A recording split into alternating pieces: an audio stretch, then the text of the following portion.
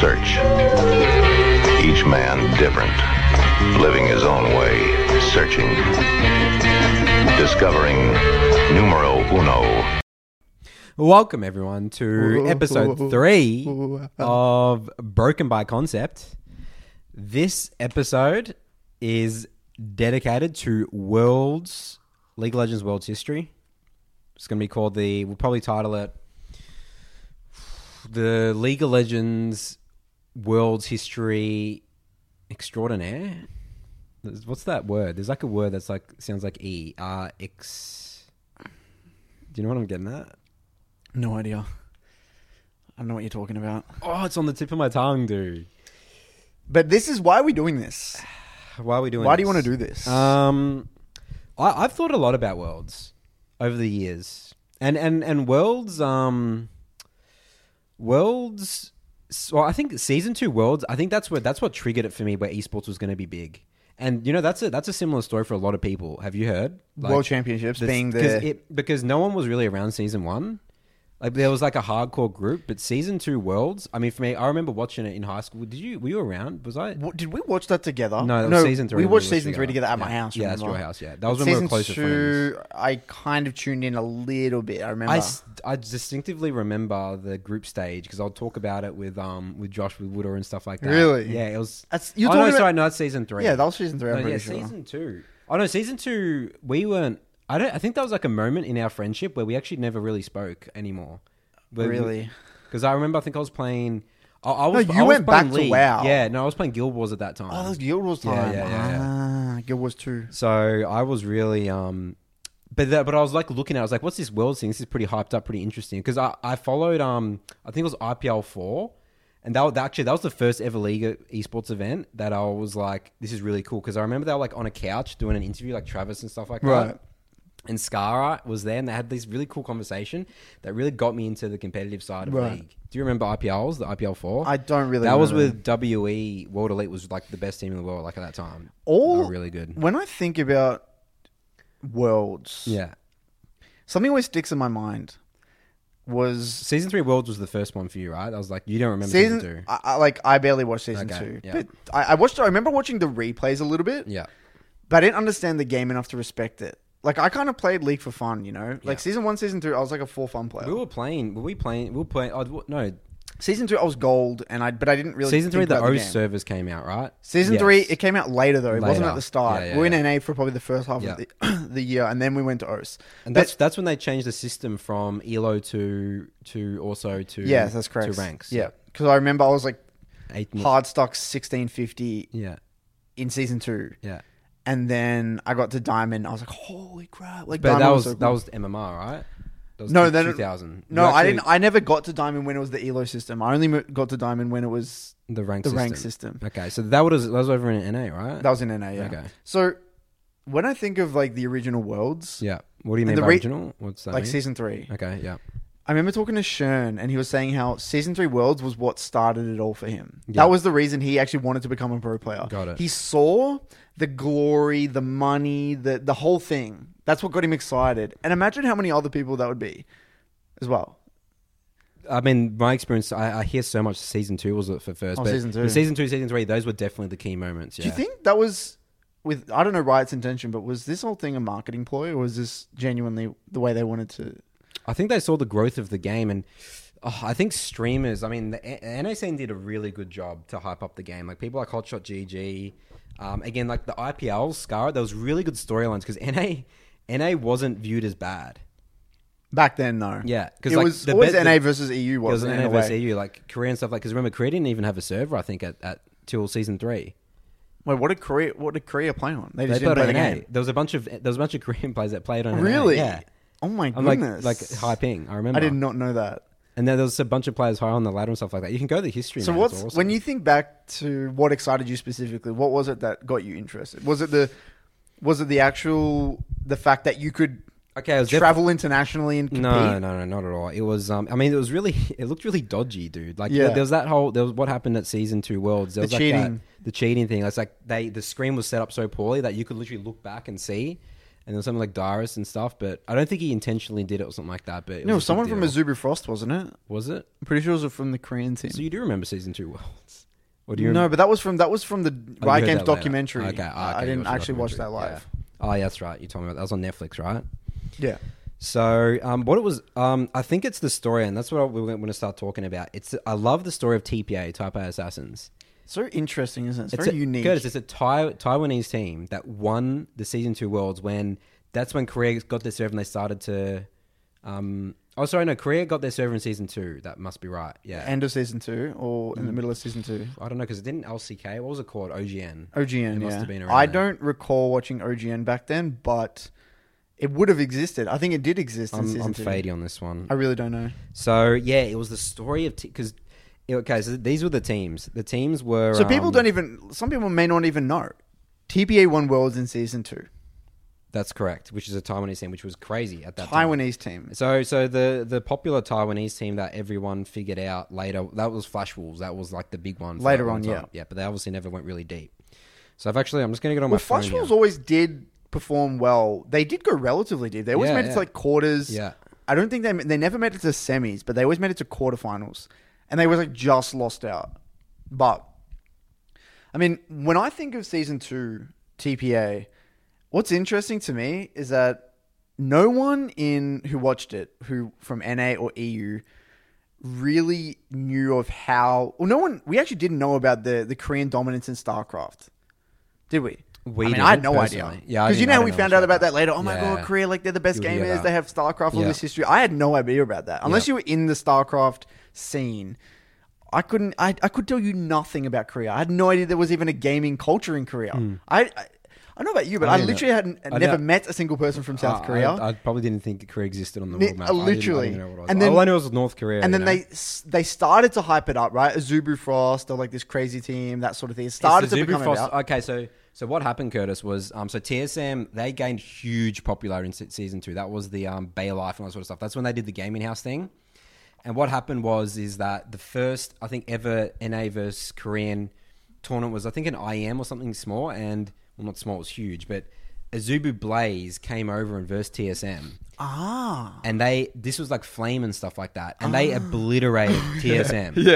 In NA. Yeah, in NA they came to NA. It was like a thing. That's crazy. So, but that was before season 2 Worlds, and then everyone got like serious. It was like holy moly, like Koreans are actually really good It's at crazy this to game. think Flame was playing in season 2, and he still was playing like. He plays this season? He's a sub, right? That's where the Flame Horizon meme came from Yeah, because Flame he was Horizon. 100 CS up like because Vlad top and stuff Oh like that. my goodness! So that's when that first came. So then everyone's that's why season 2 was because I was following that narrative. I was Oh, like, I wow. cannot wait for season 2 Worlds because this is then it's like that happened. It's like okay, what can happen next? Because TSM I think they were the best team at that time. So I got the teams here. So yeah. So this is season 2 Worlds. this is season 2 Worlds.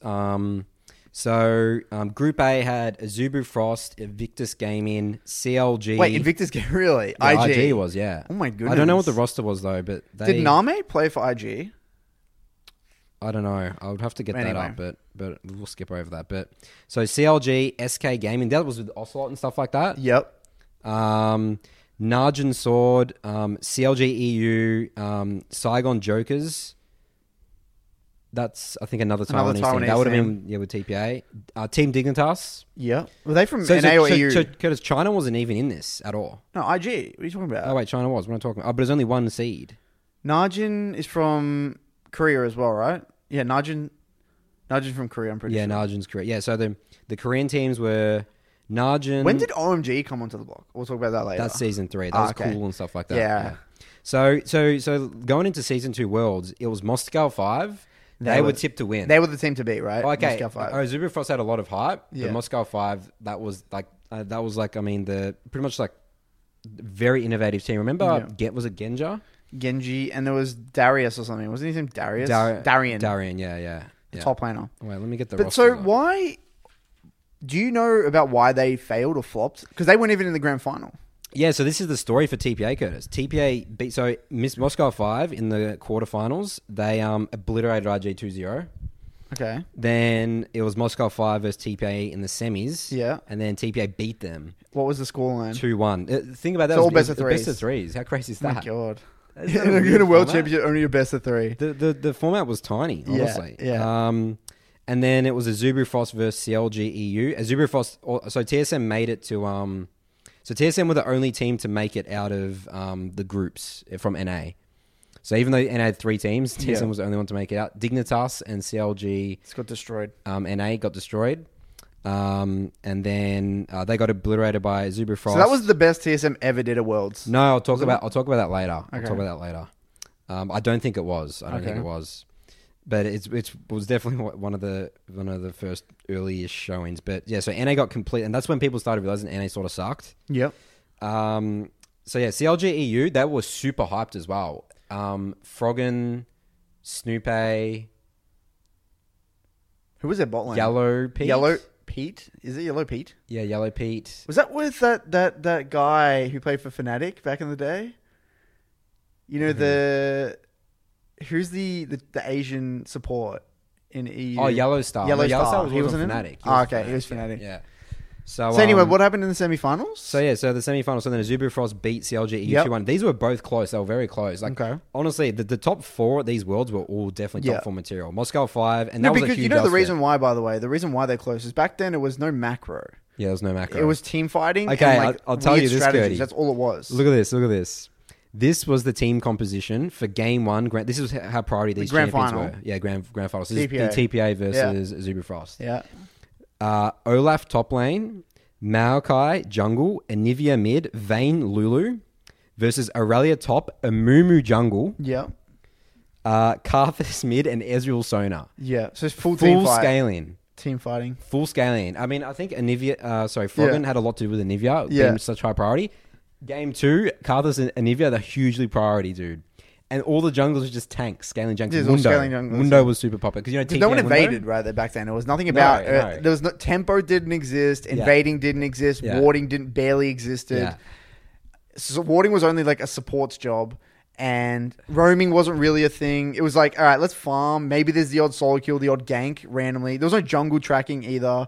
And then randomly, like, we get a kill, and then there's like we're stronger in that team fight, and then we just win. Maokai jungle and Amumu jungle, It's dude. crazy to think about how much the game evolved. I mean, we'll talk about how that switches to Season 3, right? Yeah, So- it changes very quickly. So there was a Shyvana jungle. Yeah. Like no CC's jungle. No dude. CC. No setup. You can't gank. You just No go gank. full scaling. It wasn't about ganks.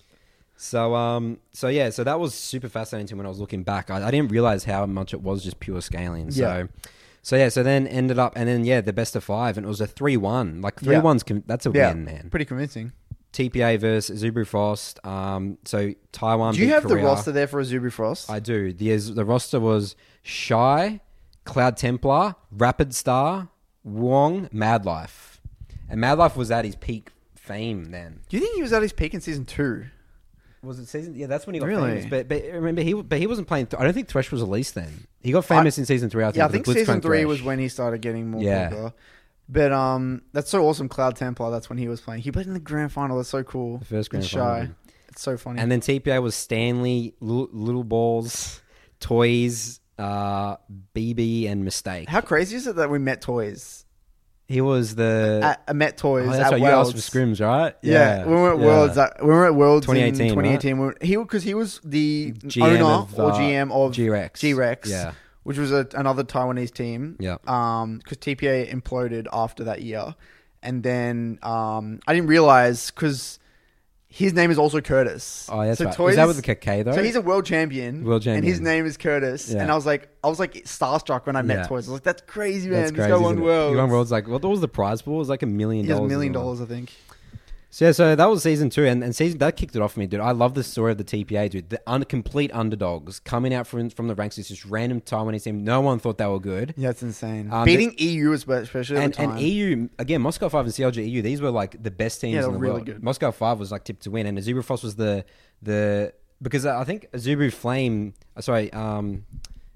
Zubru Flame, right? Yeah, they missed out. They lost to Narjan, which was a pretty big upset. I think they versed each other. Zubru Frost, they knocked them out, Right. something like that. Well, you know why I think season 2 is important to recognize is because this was kind of like the beginning of the seed of Koreans in esports. Yeah, I think that was the that probably seed. motivated a lot of Korean like younger players to be like, You know, Yeah. this is Well, it. that's We when can it be became good. serious because people were still moving from StarCraft, and yeah. other games, right? It'll be interesting to see what everyone's take was on the Korean vibe around the pro players for League versus StarCraft. They probably thought it would have been a joke potentially at the beginning. Yeah. And then Season 3 when SKT came, and then SKT, everyone was hyping up, I think it was Monte Cristo. Was that Monte Cristo in Season 3 hyping up SKT? Yeah, so Monte Cristo, that's when they started. That's when the English broadcast, I think, started up. OGN. Yeah, Yeah. yeah. So- And then that's where the hype really, really started, right? So that was Doa and Monte Cristo, and yeah, that also was really exciting to follow that storyline. So we can jump into season 3 now, Yeah, so Season 3 is exciting. That's where it gets exciting. this is where me and you really got into the game. Season 3, that's when I played a lot. This is when I actually started taking the That's when I game got somewhat Challenger. serious. Yeah. Well, no, you got Challenger. I didn't get Challenger. That's right. Sorry, yeah, You got Challenger. yeah. On OS. On OS, yeah. That's when I got ranked 2. Yeah, season 3. That's crazy. So, I remember it was afterwards because I was so motivated from Worlds after your house. Yeah. I remember it was like ranked like 40 or something like that. I'm like, dude, I'm so excited, man. I'm just gonna go home, play like That's thing, and crazy. I get like 300 LP like the next week. well, okay. So for me, when I think of SKT in 2013, so SKT won Worlds 3-0 Yep. against, that was Royal. Royal. Who was that against? Royal again? Club. Royal Club, right? So yeah, so No, it wasn't Royal. Is that what they yeah, call Royal it? Club. Yeah, they changed the Yeah, Starhorn. Starhorn Royal Club. So when I think of 2013 SKT, you look back at the VOD, and they are implementing or executing concepts that Western teams didn't even know about or existed until 2 years down the track. They were playing the game at literally a different level. No, They were but a the cut above concepts they everyone else. were literally processing, we weren't aware of, right? So you know how Monte Cristo back then used to talk about rotations, Yeah, rotations like a but meme. like, yes, that was an element of it, but that's Yeah. just the surface level. Yeah, To be specific, the concept of trading sides of the map was something they really understood, which is why the enemy could never make plays against SKT. So what happened? If you go back and watch the VOD, Impact will play defensively, knowing that his jungler's bot side and making a play.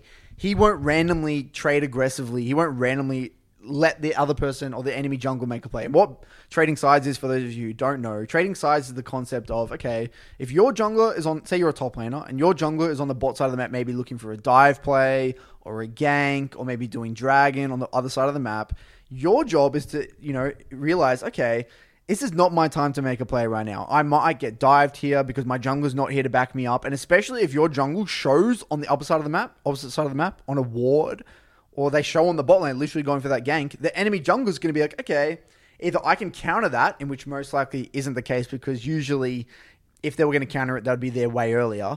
Or their other response is I can make a play on the other side of the map as a response play. think about how logical that is, but no one talked. No about one did that. No, everyone just thought, I see opponent, I want to go for a I want to kill. go for solo kill. And so SKT, we actively, you can see it in the gameplay, were aware of this concept. Whether they obviously they didn't call it trading sides of the map, but they didn't make random plays. And this was the reason. If you actually go over the VOD, So this is the grand final you're talking about. this is the grand final. Yep. So this is They literally SKT versus 3-0'd, Royal Club. and I was looking at the VOD in game 3. They were nearly had every single outer tower by 12 minutes 30 seconds. That's And to put that in that's perspective, very good macro. That's when the game was played so much slower. yeah. Think about that. Okay. So That's how dominant they were. But let's compare the champion differences. That's different. That's important as well, right? Yeah. Remember how we said in season 2 we had junglers like Amumu, Mundo, Shyvana. That's super priority. Yeah. Now and then mid laners full scaling and Yeah. Ivy Carthus. Fake Up started. There was so much in the group stage specifically.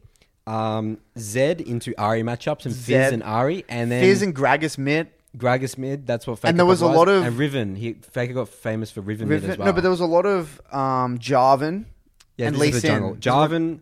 Jarvan, Lee Sin, and Elise was played Elise. permanently. It was all pressure pretty much. junglers. Yeah. Pressure junglers started to come into play.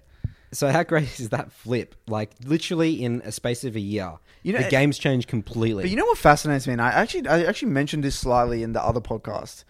You get champions that just have perfect champion design, right? So like Jarvan.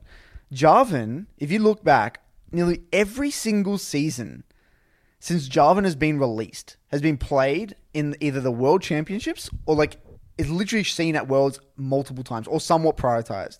Think about that. Out of all the games that have been added, all the champs, added into the game, Such an old team. his kit is so valuable because of is. how much utility it brings. Yeah. It doesn't matter what his stats are, Yeah. whether you build him tank or whether you build him damage EQ with ult. warriors or or Cinderhulk.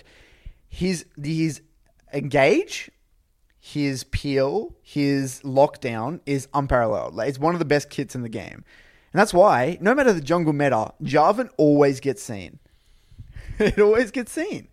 And that is what a good champion design should be. Shouldn't be, no matter the numbers, the kit is just great. And you can always find a way to get things done with that champion. And it's so unique. No other champion does what Jarvan does. It's awesome. I love that. And I was looking back and just thinking wow, that's cool. Yeah, like Elisa's and Lee Sin's kits are way more advanced than Jarvan's in a way. Yeah. Like they're more complicated. Yeah. But Jarvan's just like this. But Jarvan, I don't know. It's always weird. There's no way we've seen him at this Worlds, right? Like he's. I'm not. I useless, didn't write. I'm not writing him out. I think it's he's useless. unlikely, but I'm not writing him out. Now, again, another important point to make here in 2013, right? To put it in perspective, Faker's 1 year younger than us. Only 1 I year. don't know. It feels so weird, but yeah, I guess that makes sense. He's only 1 year younger. So, but you know how we say we're so old, we can't Yeah. play the game? He's only He's one a year veteran, younger. man, yeah. He's only 1 year younger, dude, and he nearly made He Worlds started his again. career at 17, literally. So any excuse you have in your mind, I'm like 24 and I still can't play the game. He's 24 now. And Still playing at the highest he's still level. playing at the highest level and one of the best mid laners in the world, up there. And to put that in perspective, now in 2013 he was 17 years old. Uzi, AD carry on the other team, was 16. He's born in 1997. Yeah.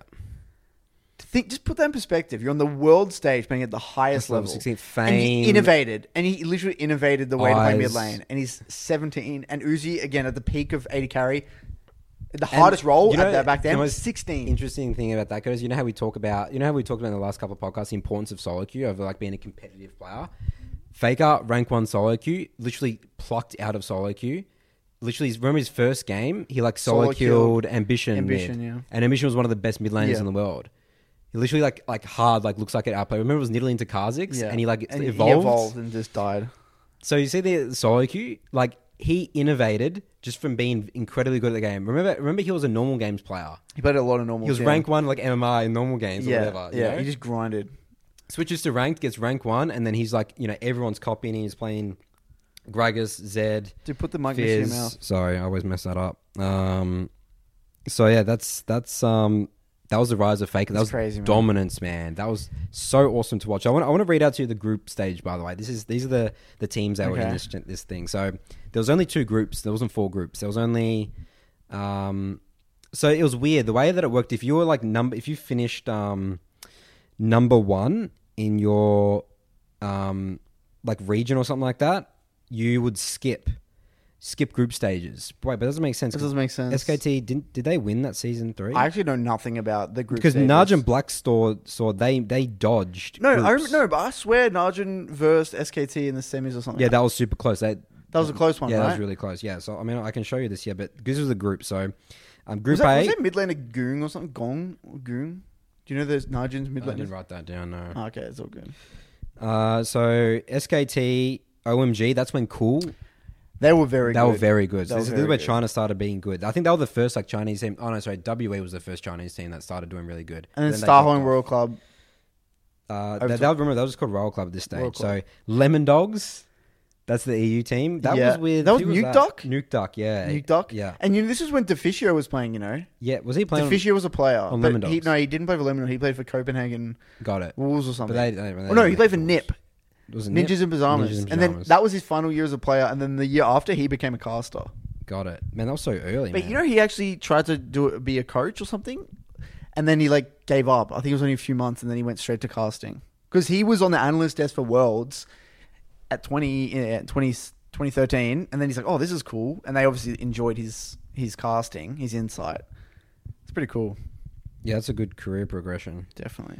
Lemon Dogs for TSM absolutely shit the bed. 2 and 6 came 4th in groups. Fnatic went 7 and 1 in their group. They were top of their Was group. Reckless playing then? No, that was Pinoy. Was it Pinoy? So I think the roster of that, because remember, I think was Reckless too young? I think he was too young to play. I actually don't even know. I actually don't know. But I think it was Pinoy. I remember, and he's actually pretty good. People were actually saying maybe Reckless won't replace him. All right, I got to press that again. That's right. Fine, keep talking. So, what else did you want to cover in 2013? Because that's all I've got. I mean, that's for me. That's all I think about in terms of what's meaningful in 2013. Well, I just want to quickly go over the knockout stage. So Fnatic, Gambit was Moscow 5. They did really well. They advanced the groups. Samsung Ozone. Oh my god, I wish I knew who was on that team. That would be interesting to see who that roster was because Samsung was season 4, right? That was was Pawn on that team or Dade or I'm not sure, but they didn't make it out of the groups. Think about that. How interesting is that? Korea, Samsung, Ozone didn't even beat Fnatic or Gambit. Yeah. So Korea, SKT were kind of an anomaly, right? In a way. Yeah. So Team Vulcan, NA, absolutely, 3-5-0. Remember Gaming Gear EU? That's a wildcard team. They came 1-7. Yeah. They beat I think they beat TSM. Yeah, I know there was like a meme. meme. There was a meme. Yeah. All right. So then SKT dominated. Who's GAB? Gambit, is it? No. Does this matter? Can we? I don't think there's any point in going more on. Royal destroyed OMG Royal Club. Oh yeah, Fnatic beat Seed 9. Also, Fnatic's roster I think was Soaz, Cyanide, Expeke, Pinoy, and Yellowstar. Oh right, that makes sense. So they beat Cloud9, and then Cloud9 at the time, that was when it was like high and stuff, right? Yeah, high. And that was season 3. That's when the C9 domination started happening, right? They were hyped for that. They were very good at the time. Yeah. And remember, these are all best of 3s, by the way. It's so crazy how bad NA's always been. Like, think about that. That was like when NA was like nearly at its peak in a way, right?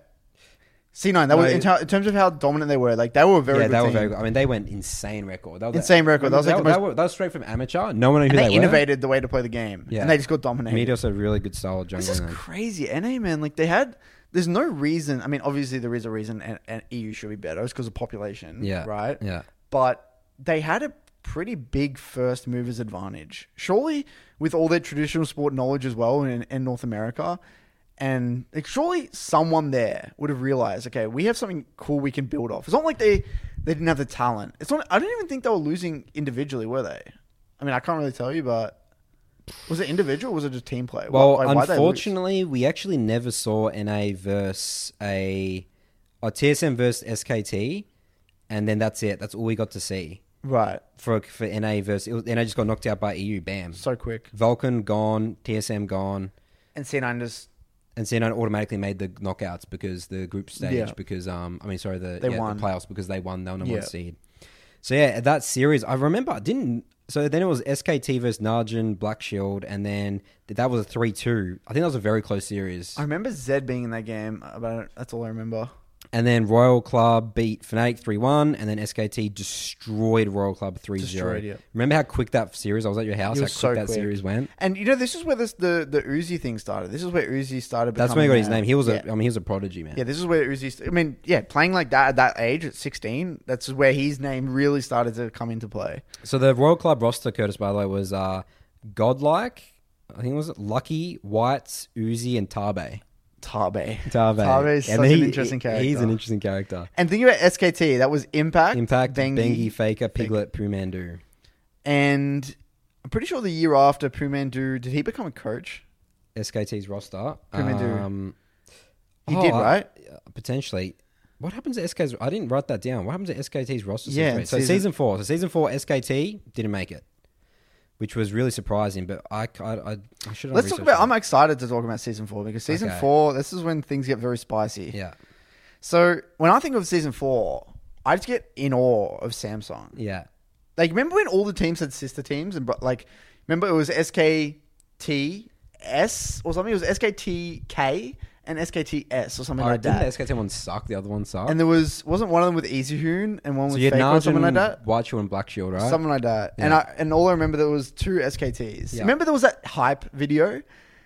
You remember that hype was video? Really cool. Everyone loved that, didn't they? Yeah, I used to love all the OG and intros, but it was like the SKT, both the teams and all that. Anyway, Samsung White winning Worlds and Samsung Blue coming 3rd, 4th. Like, isn't that ridiculous? Think about that in a traditional sport. Like, your sister team also comes in the... Like, how's it allowed? That's the crazy thing. How's it actually allowed? But anyway. So, let's quickly go over the group stage first for... Well, no, to set the scene, this was the year that Samsung won Worlds. Samsung White. White, This that's was the right. team where it had... Looper, Dandy, Pawn, Imp, Martyr. Yeah. And this was when Dandy was pretty hype. This was also when... this is actually... what was the meta like in this year? This was when it was... I know Imp played a lot of Twitch. Yep. Marta was a Thresh god. This Yep. is where that lane really come into play. This is when I know that a lot of teams also liked playing, RNG. Or was it, sorry, the Royal Club or RNG at the time? Like, That was Starhorn Royal Club. Royal name. Club. Yeah. They, Their roster was Cola, Insec, Corn, Uzi, Zero. and I remember they always used to play, like, they tried to play like Lulu mid and like buff up Uzi and make him Yeah. 1v9, but it Yeah. just didn't work. Yeah. And this is when Corky AD Carry also really come into play. But anyway, this always fascinated me because it was like, wow, an organization had a team that won Worlds and they had another team that come third, fourth. I mean, the semi-final was essentially the grand final. Samsung, White versus Blue. Pretty and, much, and they yeah. 3-0 just destroyed. Remember Deft was And Deft crying was after? crying. Yeah. And like Imp hugged But him and Deft stuff was, like that. I'm pretty sure Deft's significantly younger than Imp because I'm pretty sure Deft actually looked up to Imp. Yeah, he did. That's right. I'm yeah. pretty sure he's younger, significantly younger than Imp. And Imp was kind of like a role model to him. And that he talks about that. I think he spoke about that recently in an interview. And he was saying in an interview now that Deft wanted to be like that role model for people in his team. Because you know how they have like that young support carrier now? He's like 17, that carrier guy. And they're going to Worlds, right?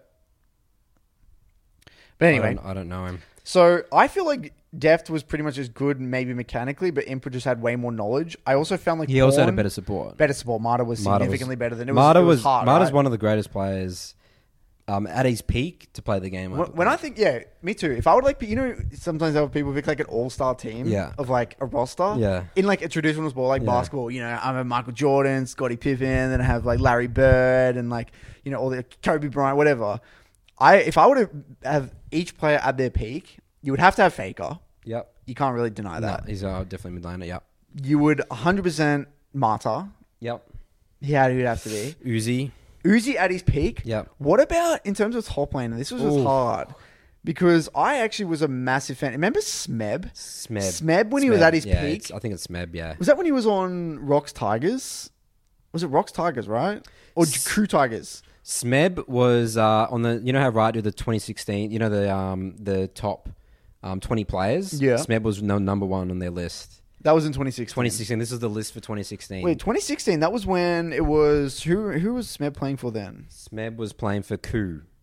Like those are GE Tigers that become Coup Tigers. Ah, okay. And they actually came No. third, fourth that year. Yeah. Because that was Yeah, the that's year right. before they versed They did SKT in the grand final, right? Yeah.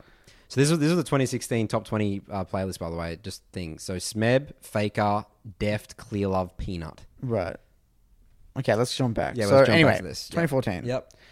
Now, when I think of this as well, I feel like this was the first proper season where the game actually started to be more about the map and not about the laning phase. This is when lane swaps really started to come into play. This is when it was incredibly complicated lane swaps where level 1, you had to deep ward to see if they were swapping level 1. So Yeah. the reason people could get away I with remember the deep ward, Twitch and like weak laners was because you could lane swap level 1 and there was no tower plates and the top tower was equally as weak or strong as the bot tower. So there was no Didn't matter. disadvantage of swapping top. So your job as a team in terms of competitive macro, your whole team had to be incredibly all understand how the lane swaps worked. And the funny thing is about lane swaps is what used to happen, right? Because top laners could just get dived by the enemy AD carry support in jungle. They had to double jungle and get like level 2 sometimes with the jungle. They had to do 3 camps with their jungler I remember and get level that. 2, That was remember? Season 4, wasn't it? Yeah. So you had to like double jungle and then the jungle would like sometimes escort you and maybe protect you for a dive, help you catch that wave, and then you could like navigate the That was lane pretty probably easily. that stage. That's when Riot started like really changing the game. I think that after that season, that's when Riot started to enforce a meta. Yeah, because they realized that it got out of control. because the game started becoming too complicated. for the new player. But in saying that, I do believe that was when the game was actually it was fun to watch. That's all. Yeah, I think it was awesome. Because I actually liked it when it was a bot-centric game. You think Because so? you know what happened? The game is now, every season, the Yeah. game is less about bot lane. You Yeah. know that. So every season now, it's Yeah. more about like mid-jungle. It used to be season 2, like all these seasons, season 2, season 3, season 4. It was hardcore bot lane. It was all about mechanics, winning lane, bot lane. It was all bot lane favored. That's why as well Uzi could like carry. Imp and Marta would carry largely. Yes, we saw things like we saw a lot of like Rumble top. We saw a lot of Renekton. We saw like Elise Renekton. We saw a lot of aggressive top side. But at the end of the day, it was majority. Everyone hyped up AD carries. AD carries were the most hyped players. And then it shifted slowly to top lane and then back to mid lane because top lane was popular in season 5 and 6 and season stuff, 5 because season 5 actually, to be honest with you, season 4 it actually did start because season 4 that was when we saw the Korean aggressive top laners. That's when we saw like Smeb and Marin versus each other when it was like season 4 was Lupa was the top laner for Samsung White. Oh, sorry, that was it. Yeah, you're right. Marin was SKT. Yeah, because season 5 that's when Smeb and Marin come into play, and season 5 was when it shifted from bot lane to top lane. Right? Because everyone was seeing like Kennen, Rumble, a lot of these Renekton exciting top laners comparatively to like. It was a Shen, Maokai, Malphite. It was all like tanky top laners in like season 3, season 4. But anyway.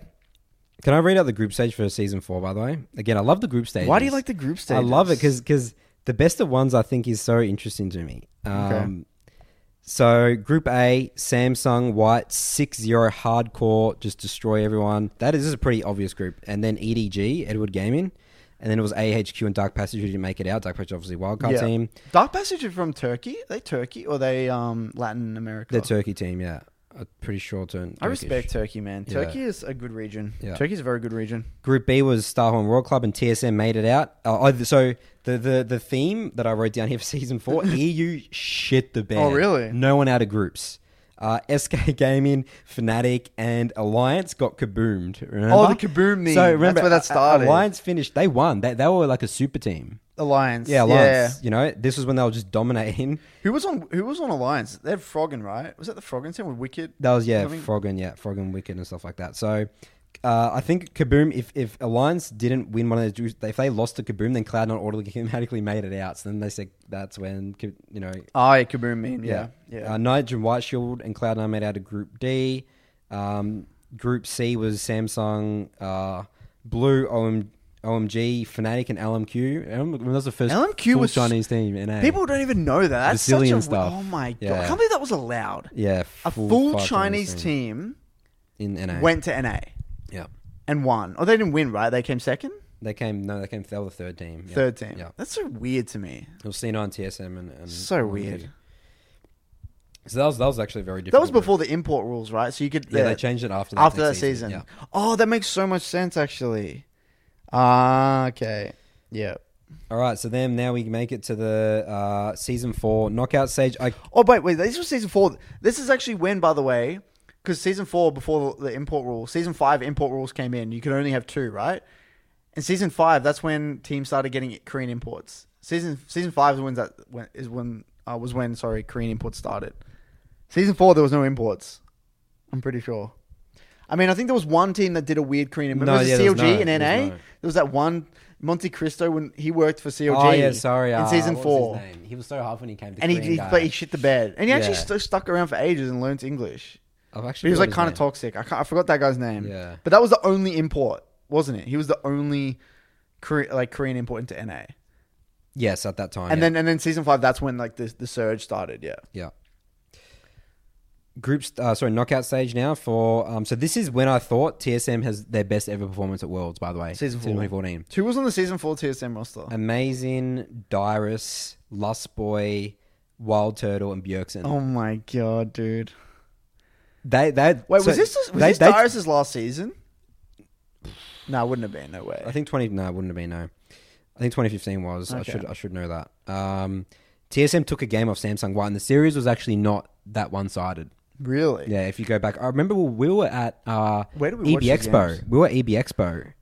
And we were watching that. Remember with all the crowd and stuff like that? And I remember sitting there thinking, holy shit, TSM. Oh my God. They don't look completely gapped by Korea here. And that's where I think that TSM, that was the best showing they've ever had at Worlds. But this was before TSM started to overcomplicate things. Wait, they had Lustboy. They had an import, dude. Oh, they had an import. Oh, yeah. Wow. So season 4 must have been imports. Yeah. Fascinating. Yeah. But you know what's fascinating as well is that this was just them playing the game. it got to a point. I feel like TSM hit a wall where they're like they started to overcomplicate the shit out of everything. You know, I think all of NA did. When we know what happened was the next season, 2015, when CLG brought in that guy who was not a traditional sport coach. I forgot his name. No, not Weldon. There's another guy. And everyone was like, "We need sporting directors." Because they won, they dominated. So remember CLG? They didn't 3-0 to something. That was the one that was when they had that was that weird roster. They had like Nien and Link and stuff. Was that season? I don't know. No, it was. I'm pretty sure it was Pro Belter, Double Lift, Pro Belter, Afromu. Double Lift. That was when they had Double Lift and Afromu. Yeah, you're right. Huni? Anyway, so Huhi. Also, Huhi was a mid laner. It was Huhi, yeah. So then getting on through knockouts. So Cloud9 lost it. Look at NA to versus. Why are we two going best through all teams. these games? Because it's too so much interesting for people to okay. digest, man. We need to and then Samsung, and then it was literally in the semifinals for season 4 was Samsung White, Samsung Blue, which I think was the grand final of that Worlds. Yeah. That happens sometimes. Samsung White 3-0'd, and then it was Starhawk World Cup versus OMG. That was a close That's series. so funny. Korea versus Korea and China versus China. Like the two best teams. That's and then insane. from each region, China versus Korea. And Samsung So Galaxy, both 3-2s. 3-1. Oh, no. The OMG versus... Yeah. Okay, that was a 3-2. That was a 3-2. Okay. And then Samsung versus White versus Blue was just hardcore 3-0. Okay. Interesting. So is there anything else you got for season 4? That was a very interesting season. Yeah, that was again, I think you had a good point there was when also that's when playmaking support started to come into play, really. That was when it wasn't just like enchanter supports, because we used to see a lot of Janna, Lulu, things like that in season 3. Season 4 was when we started seeing Thresh, Alistar, Shen, and just playmaking supports. The game actually completely shifted in season 4 to an aggressive style. You know, it was actually, that was when the Korean aggression really come into play, I think. Or was that season 4? Sorry. No, sorry, that's season 5. I'm getting mixed up here. Yeah, season 4, we did see Thresh and stuff like that, but there was still a lot of enchanters. But season 5 is when it really changed, because that's what I've actually got here. And you know what's fascinating? You know another champion that's basically seen in every season, no matter what, is Renekton. Yeah, Renekton, if you look back, season 3, season 4, season 5, it's literally banned or picked in the first phase. And now it's back as well. It always has. Renekton is, again, you know why? Point and click stuns and champions with mobility as well with a point and click. You can't put a value on that. Point and click stun broken by concept is broken by concept. Gap closers are broken by concept. Yeah, sometimes. They are just they're flat out back. So a champion with a gap closer stun not with a point and click stun with a gap closer, that is ridiculous. Because the amount of gang setup, that's where at least Renekton started to come out. You know, all these, it's so much gang setup, it's ridiculous. Anyway, season 5. Now, this is what I got here. This is where the real Korean aggression started, because this was where the top laners started getting all the focus. Smeb and Marin. Smeb was like the person everyone was looking at heading into season 5. Playing the top lane. So that was Q Tigers, Smeb? Yep, Q Tigers playing Smeb. And that was when it was all like Rumble meta. It was like more carry tops. It was a carry-oriented top lane meta. And we never really saw carry-oriented tops before. We kind of did, but it really wasn't until this season. And this is when junglers, again, were like, they were basically first picking Rek'Sai. I was looking at the games. They're literally super hardcore high-pressure junglers. Because topside, it was Rumble, Rek'Sai, or J4... Rumble and Ken and Jarvan. It was like a lot of crazy gang setup and early aggression. And this is where, again, the heavy aggressive playmaking supports came into play. Alistar, Shen support, things like that. And in my opinion, actually, Season 5 League of Legends was the pinnacle. Of performance? In terms of balance. When I think of the way when League's the most fun, I think of Season 5, because we had really unique, interesting mid picks. We saw things like Kassadin, Ryze. So you could play the supportive side with Lulu mid, or you could also play hardcore scaling mids like Kassadin and Ryze. We also had... what were people picking into Kassadin? I think that was when we saw a bit of Jace mid and things like that. Got it. But I'm not 100% sure. Because I just saw, I think one of the matchups I tuned into with Faker, it was Kassadin versus Ryze. Got it. But anyway... Then, so you have a somewhat play-ish make. There's a lot of utility, but playmaking potential in mid, which is not some crazy early, crazy assassin. Then we have utility / team fighting, early aggression through top lane. It's kind of off tank. like Gnar, Kennen, Rumble, Renekton. We have aggressive junglers, which I love. I love aggressive junglers in the meta. Absolutely. Who can make plays happen. That's Yeah. exciting to watch. Yeah. And then the game wasn't about like a 20-minute farm fest to like 80 carries, get 3 items, and then we just team fight. It wasn't about that anymore. And this is actually what I got super excited about League actually in season 5. And I loved watching competitive play here. And by the way, if you think in the past, we always had interest on bot lane and top. So we had like Faker, everyone like hyped up Faker, everyone hyped up like Imp and all these players. And then, it was Smeb versus Mara, and everyone was talking about the top laner, the top laners, which I found really, really interesting. So, SKT came back. The only people that were still on the roster from there when they were the most dominant was Bengi and obviously Faker, right? So the roster for SKT in 2015, what was that? Marin, Bengi, Faker, Easyhoon. Bengi actually at his prime was pretty insane in terms of an intelligent Bengi player. isn't talked about enough. Bengi's not talked about, but because he was always in Dandy's shadow, wasn't he? Wasn't Dandy the hype jungler? Yeah, and then Peanut came around as well, yeah.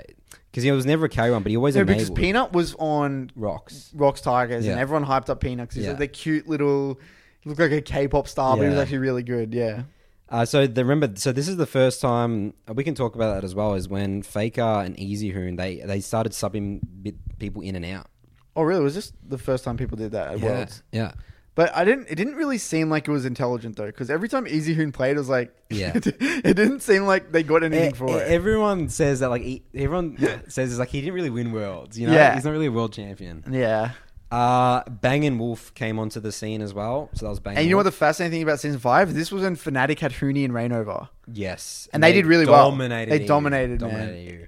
And this was when, and was this the first proper Korean imports into EU? Yes, I'd say that was when it was successful. And this was when, by the way, they still had Yellow Star, and Daylor was the legendary coach. Yeah. So Daylor's actually probably one of the most... I'm so disappointed. I'm so disappointed Daylor quit. Yeah. Imagine what would have happened if Daylor actually stuck around in EU, in esports. Yeah. So for those of you who don't know, Daylor was the head coach of Fnatic. So he had a chess background, right? Was it chess or was it poker? Oh, I think it was poker. Yeah, poker. So Daylor was an incredibly intelligent person. And he innovated stuff. He had that amazing roster with season 5 that was when they had Reckless, is right? Yeah. It was Reckless, Yellow Star, Huni, Reignover, and who was the mid laner? I don't know who the mid laner was. Oh, it would have been for Bivin. For Bivin? Yeah. Alright, whatever. Doesn't really matter.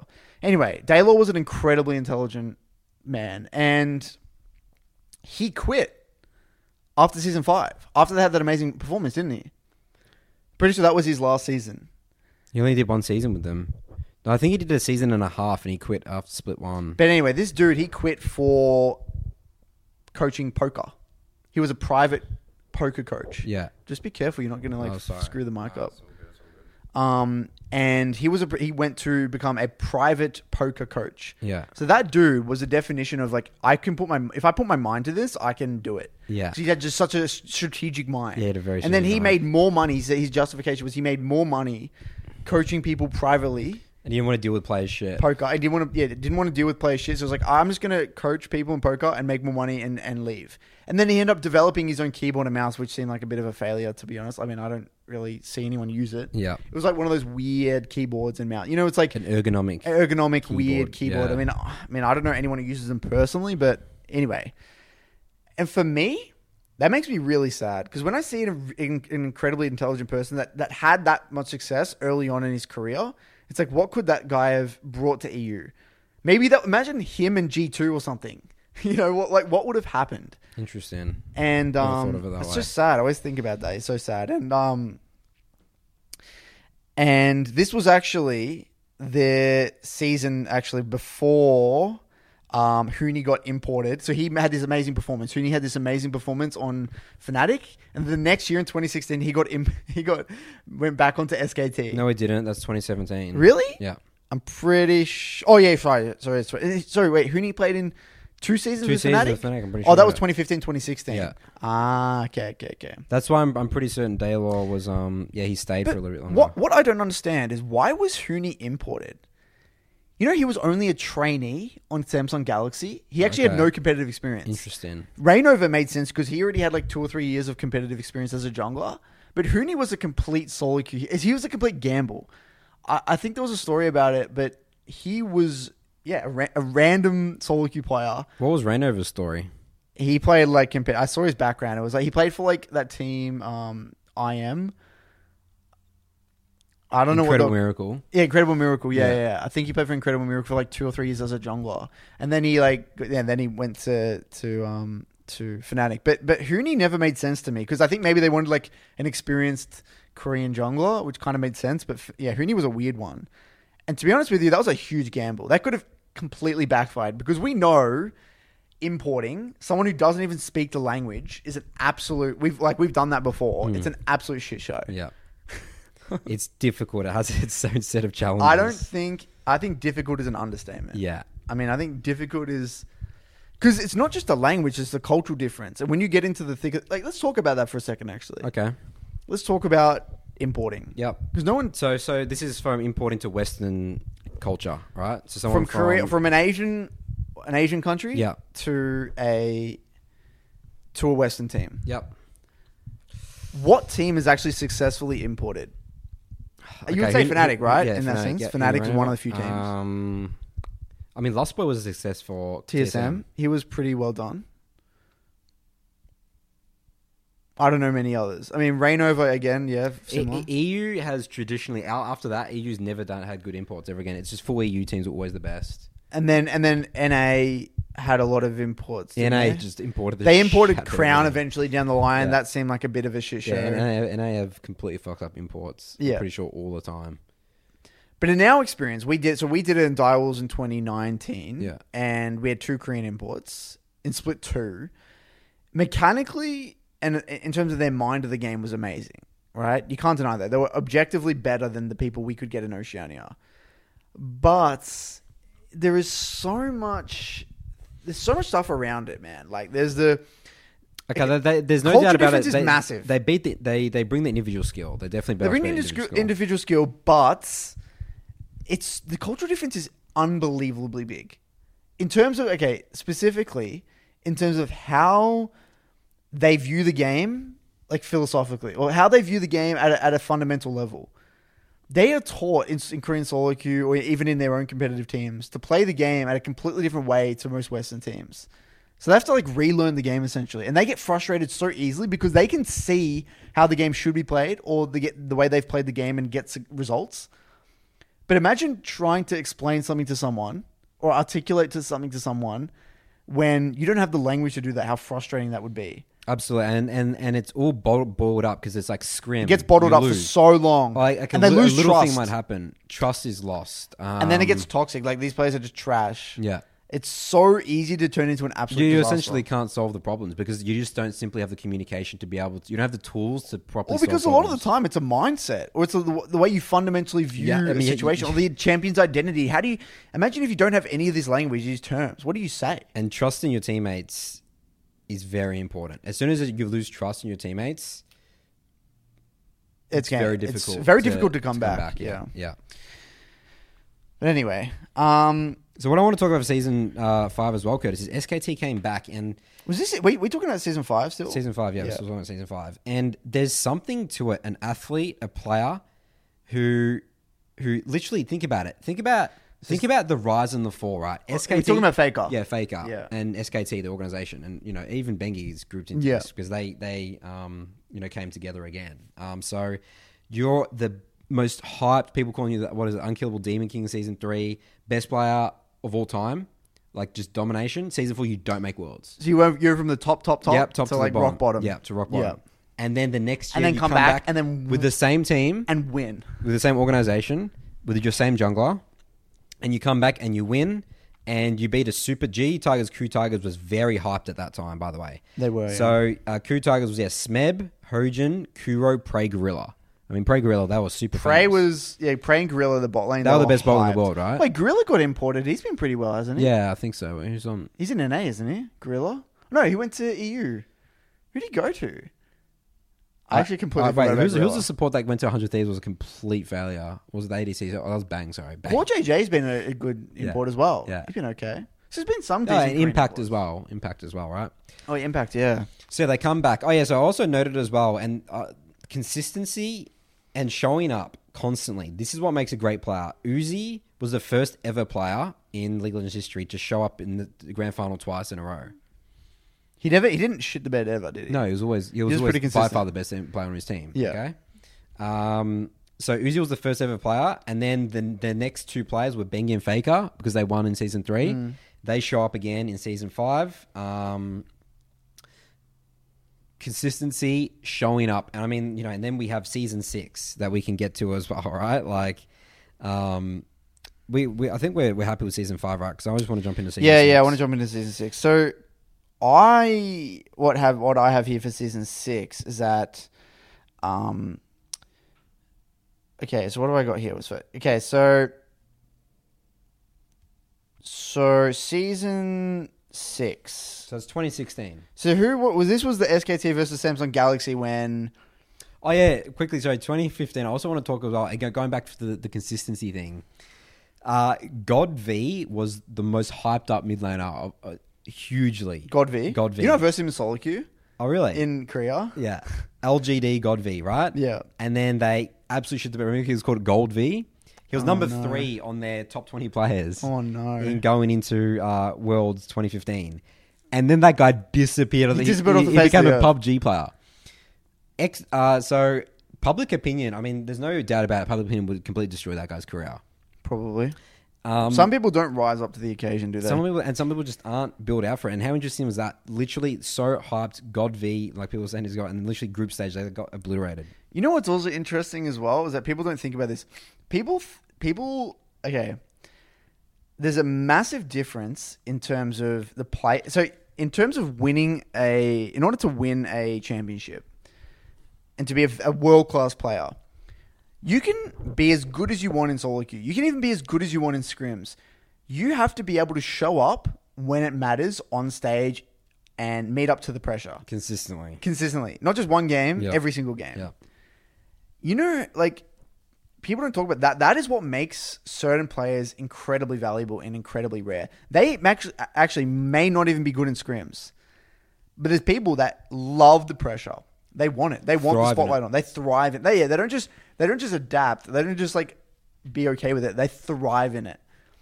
And I definitely think there's some of those players genuinely play better under the pressure. Who would you say? Who are specific players that are very good under pressure? Faker's always... I don't think Faker plays better. I think he's just a robot. He plays the he's same just level glitching. every single Yeah, time. Yeah. I actually... One player that always surprised... I mean, believe it or not, I kind of feel like Huni doesn't play scared, even though he's in a high-pressure situation. Yeah, okay. Like, yes, he has a bit of a chaotic playstyle Too with the Huni, aggressive, yeah. but I did respect Huni in the sense that he didn't... Like, he would int on stage. And I like that. I like that he was always this aggressive player no matter what. Like, he wasn't going to just randomly play like a bitch just because he's in a high-pressure situation. And I actually really respected that. Yes, he didn't play the best all the time, but I respect that as a player. Off the top of my head, I think Crown was incredibly consistent. Crown just really impressed me as a player back then. But we'll get to that in a second, actually, because I do want to touch on Crown later on. Now, talk to me about 2016. What have you got here? So 2016, SKT are back. Wait, so you sure 20 season 5... So, sorry, just as a quick fast forward here. 2016, was this when Samsung Galaxy lost to SKT? Yes, 3-2. And then in 2017, they came back. They came back and they destroyed Okay. them. Yep. This is a very fascinating storyline. I love this story. This storyline is probably one of my favorite, actually, in world's history. This is the dynasty of SKT, dude. You know, like this season 6 was like they just... No, I actually the other way around. I think this is where I gain the ridiculous amount of respect for Samsung. Okay, wait. Man, we'll go to season this. 6 or season... let's just start with season 6. Right? Start with season 6. All right, season 6.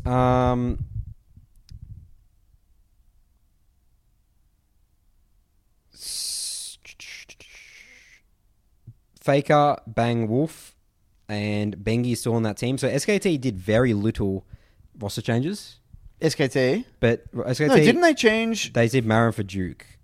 The Marin Tajuk, yeah. And they still had Bengi, right? Yeah, but Bengi... Bengi did a sub in and out with blank. Right, yeah. So that team is, still pretty solid there. And then Samsung, they were just called Samsung because of the sister teams. Samsung Galaxy. Samsung Galaxy. Cuvée, Ambition, eventually he switched from mid to jungle. Crown, as you were talking about, Ruler, and Core JJ. And Core JJ was on Team Dignitas on NA, right? What? Yeah, Team Dignitas Oh, he NA. was. And he comes, literally, the Dignitas did terrible, right? He wasn't even there. He went from Dignitas in NA to Samsung and then made the finals. Yeah, made the finals.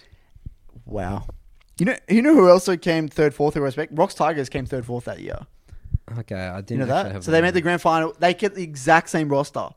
Rocks Tigers kept the exact same roster. There was like Smeb, Kuro, whatever. Kuro, Hojin, Prey, Gorilla. And they came... so they went from the grand final and then they to- came third the next Yeah. year, which is incredibly impressive Yeah. in my opinion. I respect that a lot.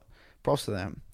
And this was actually the mid-meta where... This is actually where the Jin Tam became OP. Yep. Jin Tam. I remember this vividly. It was always the same. It was Jin Tam. It was Ash Zyra. It was like Kate Karma or Kate Morg. It was that. This was a very weird meta, and this is when it was like Azir, Victor, Cassio meta, or Orianna, things like that.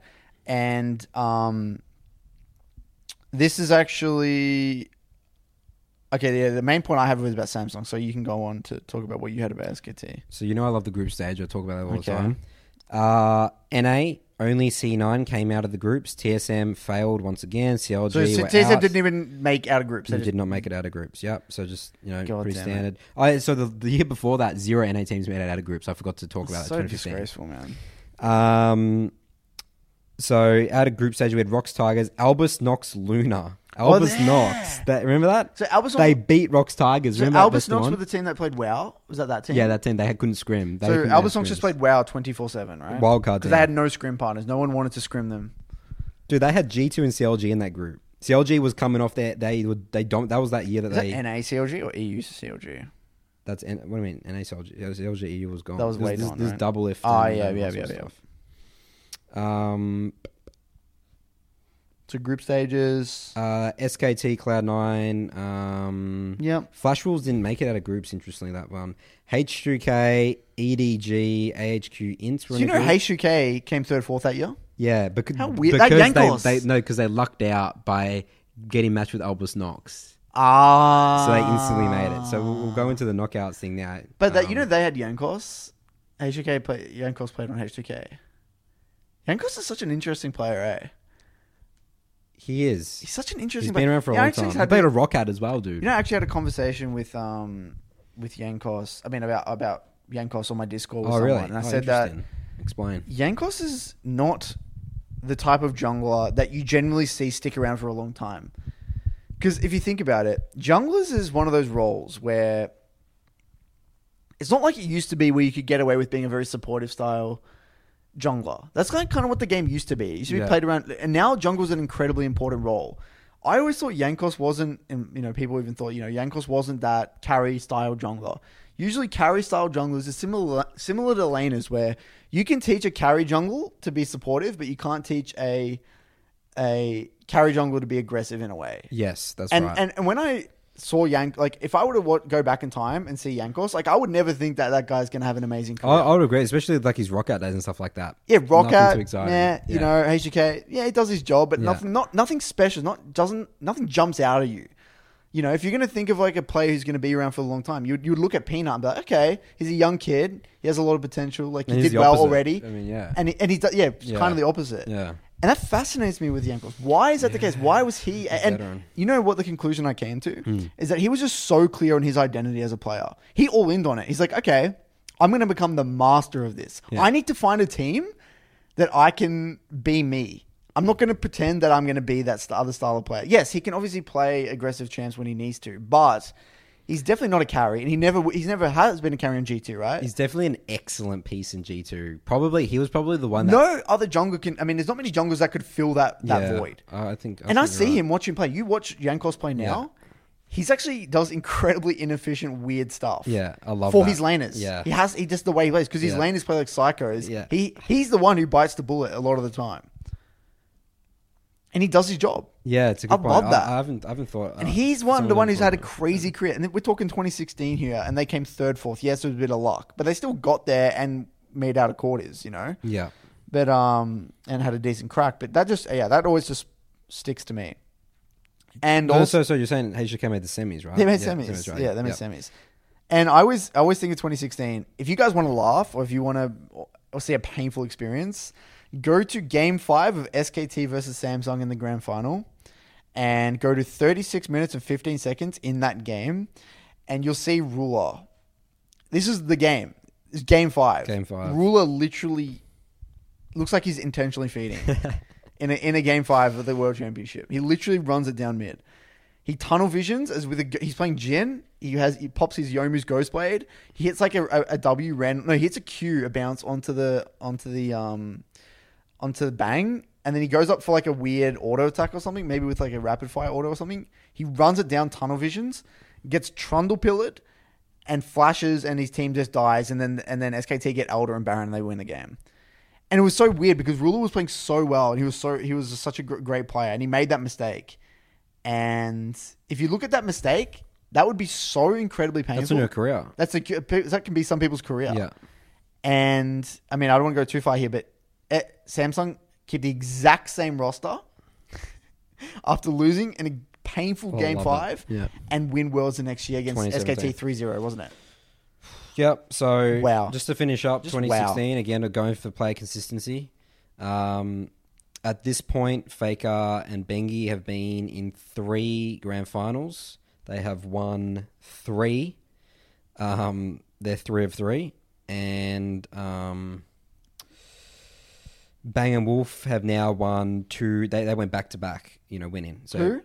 So Bengi and Faker. So Bengi, Faker, Bang Wolf, that core. Oh, they went back to back. They went back to back. Yeah. So they beat Crew Tigers, then they beat Samsung. Yeah, that's right. That's correct. Which is just, it's incredible. It really is. Especially Korea is so competitive, Yeah. right? With all these, like Crew Tigers, the Smebs and the, you know what I mean? And then this Samsung. Also, season 6, okay? It's that same season where Samsung, came second. Of the top 20 players list, Crown was the only one from Samsung on that list at number 19 of 20. Yeah. How interesting is that? Well, individually, Ruler wasn't really recognized, and he was kind of a new Eddie Carey, right? Look at these players who are on the top 5. Rox Peanut, EDG Clear Love, EDG Deft. EDG. Oh, he Deft went to EDG. Who's that 4th, 5th one? Who's that? That's it, Clear Love and Peanut. Oh. Yeah. Yeah. All right, let's go 2017. Okay, now. so I always think of that Game 5, SKT just won, and it looked like that just fascinated me. Then I always think of that narrative where Crown, he grinded in that offseason. He had that incredibly painful experience. He played like thousands of hours of solo queue or something ridiculous, and then they come back with the exact same roster and beat SKT in a 3-0. It's 3-0, right? Hardcore 3-0. Hardcore 3-0. And then that's what famous he's- picture of Faker crying in the Faker thing. crying, but that's what also fascinates me is that he had that niche Malzahar pick. Malzahar's old's broken by concept. Was that?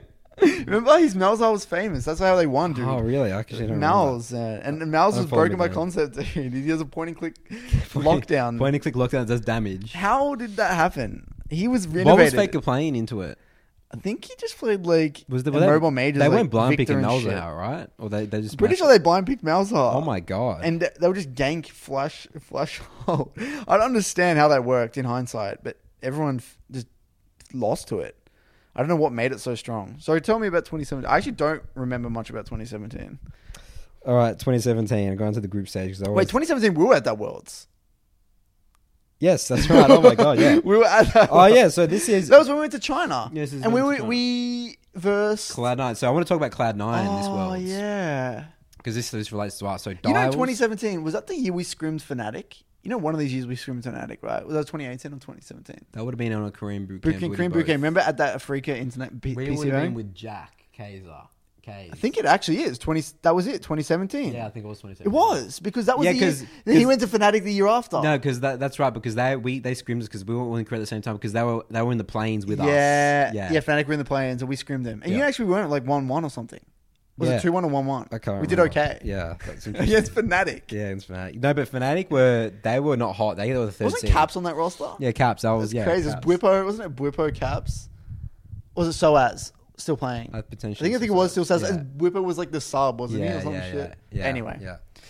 So pretty Cloud9, funny. so that We was were the at this planes. Worlds. We were at this Worlds. This is China, dude. So, yeah, Cloud9. Cloud9 made it to the semis.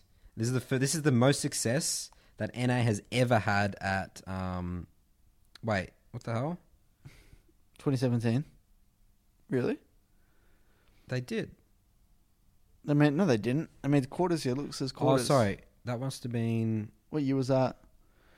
You've got things mixed up here. Hold on. Wait, we didn't talk about Gigabyte Marines at all. This was the year Gigabyte Marines really come into play, wasn't Yeah. it? 2017? Yeah.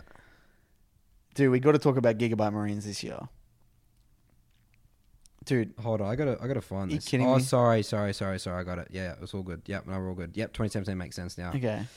So we got to talk about Gigabyte Marines in Okay. 2017. I think Yeah. that's where we started. They were the playing team that did some serious damage. It started at MSI. versus Started at TSM. MSI. They almost beat TSM in the best So of 5. Gigabyte Marines. So we should actually talk about this funny story about Gigabyte Marines. So this is in Brazil. No, it wasn't Rift Rivals before that. No, referral was after. That was in 20. Gigabyte Marines was super high. Okay, so what happened? They went to MSI. We went to MSI, Yeah. and I remember we didn't even want to scrim Gigabyte Marines. Gigabyte Marines. We thought Gigabyte Marines would be terrible. Yeah. We're like, because we had massive egos in 2017. That was our first ever. Oh yeah, that's right. Because we dominated the OPL. That's we our dominated the first split we won. OPL, and we thought we were That incredibly was when good. Sherman was saying in the promo video, we're better than everyone except SKT. Yeah. at MSI. Yeah, it's ridiculous. But it was That's fine. We'll no, have but fun. I reckon we were genuinely incredibly good as a playing team. That Yeah, was I the would one say so. year I thought if we got our shit together, we Yeah. actually could have made it to groups. Yeah. But anyway, I remember didn't we scrim Gigabyte Marines once as a meme? I'm Yeah, like, as a meme, these yeah. guys are just And trash. the scrim itself was low quality. The scrim was very low quality. Yeah. I'm like, these guys are trash. Like, we'll be fine. And then Gigabyte Marines ended up being incredibly good. And Gigabyte Marines is a Vietnamese team who had unique strategies. Like they played like Nocturne. Oh, so all they the had that time. super famous player from Archie. They Archie. had Archie. Yeah. And they had a weird team. Who was the jungler that was super famous? What's his name? Oh, I forgot his name. SOFM? No, not SFM. No, SFM. He was Flash Wolves. No, sorry, he was. Yeah, they had that famous jungle. I swear it was SOFM. Oh my god, I forgot. No, it's not, dude. All right. Well, anyway, they had a very good AD carry as well, and they were very, very good. And we were so annoyed at ourselves because we could have scrimmed them the whole time. We had the choice. I think they even asked us for scrims, and I was talking to their manager, and then I asked the team, "Do you guys want to scrim these guys?" And our team basically said, "Nah, these guys are shit." And remember, we were like scrim gods at Worlds as At well, MSI. and MSI and Worlds. I'm pretty sure. Remember, like the Russian team and they were all calling us gods. They called like Fantix like the best player, and Chippies they couldn't beat us. Yeah, So yeah. we're like scrim gods Yeah. at Worlds as well. We beat all the playing team, dominated all the playing teams in scrims essentially. And anyway, Gigabyte Marines ended up being incredibly good, and we were kicking so ourselves. the mid lane was Optimus, Yeah. Archie, Levi. That's the one. Levi, yeah. Remember the Lee And he was Sin? very good. Yeah. And then anyway, we were kicking ourselves, and then we were so happy we got to verse them at Rift Rivals because Oceania is grouped with Vietnam in Rift Rivals, and then we actually scrimmed. We didn't get to scrim them, but we versed them, and they were really good, and they dominated us. Gigabyte Marines just destroyed us. And then that year at Worlds, they did really well, didn't they? Or they did relatively good. What happened? Did they even make it to No, groups? MSI they did good, but no, so they should have been at Worlds. Yeah, Oh, but okay. they were. But in they groups, yeah. really impressed me as a team because they didn't do it off raw mechanics or anything. They did it off strategy. Gigabyte Marines group was Immortals, Fnatic, and Longzhu. Oh, okay. Gigabyte Marines actually could have potentially made it out of that group. So yeah, Fnatic they were in the playing They went team. 2-4. They didn't actually do that bad. Yeah. They did not that bad at all. Oh yeah, sorry. That's why I want to talk about Cloud9 because that was so surprising to me to Cloud9. Oh, that's why. Sorry. So Cloud9 was the only NA team to make it out of the groups, and they were the 3rd seed. What do you mean? Oh, in that year, sorry. Yeah, you mean. TSM shit the bed again. Immortals. That was Huni was on Immortals, I think. Then. Yeah. 'Cause Yeah. Huni and Ren went to Immortals. Yeah. And then so Cloud9. Then they made it after, and that's also impressed with Cloud9 for Nate because that's when I started thinking because they've played so many games, planes, they just warmed up on that specific stage. Because remember the group stage, C9, the same yeah. stage as that we played on. Yeah. And then I was thinking like the momentum that they had must have because TSM just looked so shaky and stuff because they just rocked up at the group stage, you know. Remember we saw TSM at the hotel in Brazil as well? Yeah, that was That's next crazy. to us having breakfast or whatever. So yeah, Season Worlds knockout. RNG lost to SKT in the semi-finals, and then SSG. Yeah, as you said, we pretty much already covered it here. Yeah, pretty much covered it.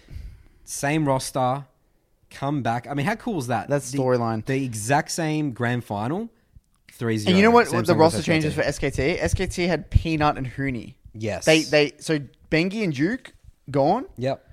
and then they got Peanut and Huni. And this is where I feel like Huni really kind of like Huni didn't fit with that style of Korean play, because Huni was a carry, and in Korean back then, that season anyway, that wasn't his role, and he just shit the bed. He actually just shit the bed. You could see there was all this the footage of Koma. It was like obliterating Huni, just raging at him. Yeah, I think Huni just got broken, dude. Yeah, he actually got broken. And then Peanut got broken as well. They were so that was the end of Peanut's career, I think. Peanut got actually like just destroyed, eh? But again, the consistency. Faker, Bang, and Wolf all rocked up again to Worlds again. So they've been in grand finals just consistently. And that was when I respected Samsung incredibly highly as an organization for sticking with the roster, for sticking with that exact same roster and then pulling out a win. That's like insane to me. That's what we want to see in esports. No, that's what I want. Yeah, that's what I want to see more. Yeah. I actually want people to have painful experiences, suck it up, play with the exact same roster, figure out your problems, because even if you have a problem with your roster, you're just gonna have a new set of problems anyway. If you change your like, people have this misconception, right? They think that if I get a new player that may solve that problem, they don't realize that another problem is actually gonna crop up. They think that they just forget that there's gonna be a whole new set of problems. Yeah. Stop thinking that changing your player is gonna solve all your problems. You know what your problem is? If you can't actually solve these problems that you have in your team, that's a coaching problem. That's your leadership problem. Okay, I'm not going to say every single time. I'm saying majority of the time, players only lose confidence because of poor management or poor leadership. And if they don't fit into a meta, maybe you haven't done a good job at figuring out your identity as a team. It just feels like it's just a cop-out way. You know? It's like it's just the easiest way to deflect the problem, is just get a new player. Yeah, well, I mean, it comes from the players as well. We know that. I mean, I think the players drive the boss decisions way more than coaches. No, but the players only do that because they don't know how to coach. That's true, yeah. That's the only it's like reason. a flow-on effect. It's a flow-on effect, right? So it's like the players complain, I don't want to play with this player anymore. And that's fair enough because they don't have the skill set to make that player better or figure out the solution to that problem. Yeah. But that's where the coach steps up. Like, no, I have a plan. I know how to do this. That's where you actually should have proper coaching staff, proper leadership. And then they'd be like, no, it's fine. He has problems. You have problems as well. And we're going to figure it out together, man. We're all in this together. So... that just annoys the hell out of me, dude. Yeah, and Samsung sort of just proved it, didn't they? Like, say, could have easily made because Cuvée wasn't a good top laner. Yeah, they could have easily replaced objectively, Cuvée was... Yes, he was good at doing his job and stuff. And he actually... The meta suited him really well because it was like Kennen meta and stuff like that. But objectively, mechanically, he was not better than people like Smeb and things like that. He wasn't better than Huni mechanically, but they found their identity. Crown played like Malzahar and shit. They played these random stuff that other people didn't play. Yes, Ruler Core JJ were an incredibly good bot lane, I would say, and very, very consistent. But it just showed they didn't have the strongest players on paper. And just like you said, there, Crown was in the rank 19 and the top players in the year before that, 2016, and they came top 2 and nearly won. So that's pretty much 2017, right? Yep, that's for 2017. So then it's 2018, which we went to this Worlds as well. So I think we might do a quick intermission because our battery's dying. Okay. And quickly, someone in the comments said, I actually got to respond to him still, but for some reason our camera, it's like a Canon 70D DSLR. I don't think you can record them for more than 30 minutes. Yeah, that's why we have to kind of put in. So we'll do a quick. But again, if you're on the listening from Spotify or Stitcher, then there won't be a problem. But we'll be back in 2 seconds. Yep. We're back. We're back. Where I want to kick this, before we dive into 2018, I want to talk about this little unique problem. And I've actually been getting a lot of DMs recently from people in my community or from the YouTube community, whatever. And they DM me and they say something like this, along the lines of this. Say, Curtis, I'm a X-year-old player, whether I'm 13, 14, 15, 16, 17. I want to go pro. I've only been playing the game for 1 season and I'm already diamond. But what do I do? Okay, so I had a message today from a guy who said, it's my first season playing League. I played 2,000 games this season. I'm Diamond 3 and I want to go pro, but now I'm not really, he says he's not really capped. Like he knows he is room for improvement, but he feels like his mental is what holds him back the most. Like he feels like he gets easily tilted, easily like affected by flame, that sort of thing. And he says he can't really stay focused. He struggles to stay focused during solo queue. Just the classic, all these like classic, like, you know, problems. Now, first thing I want to, you know, start this by saying that's incredibly normal for a 16-year-old kid. I mean, 16, you have zero emotional control. Like you're just at the whim of like your hormones and your emotions. You sort of started developing like. This is where like emotional intelligence starts to like begin to develop. But you're essentially just like a giant baby. Very confused. It's completely normal. So don't feel like if that's someone you out there, you're like that. It doesn't matter what rank you are, you're in that age bracket, but you feel like you want to go pro, but you're getting affected by tilts or things like that. It's incredibly normal. Don't feel like you're some weird dude. But I want to just bring this up with you because get your opinion. Like, what should these kids do, man?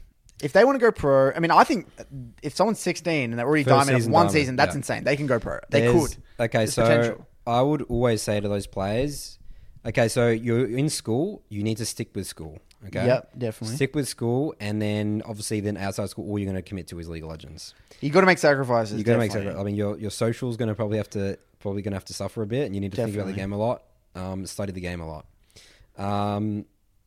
You have to give it a shot. I mean, you just have to. I mean, you could be missing something there. As you said there, Curtis. I would love to work with a player. And I actually do work with some of the players that are very toxic. I don't know. We talk about this sometimes. It's like, well, actually, I got asked about my toxic background, so maybe we can tie this all together. Okay, how were you toxic, Curtis? Well,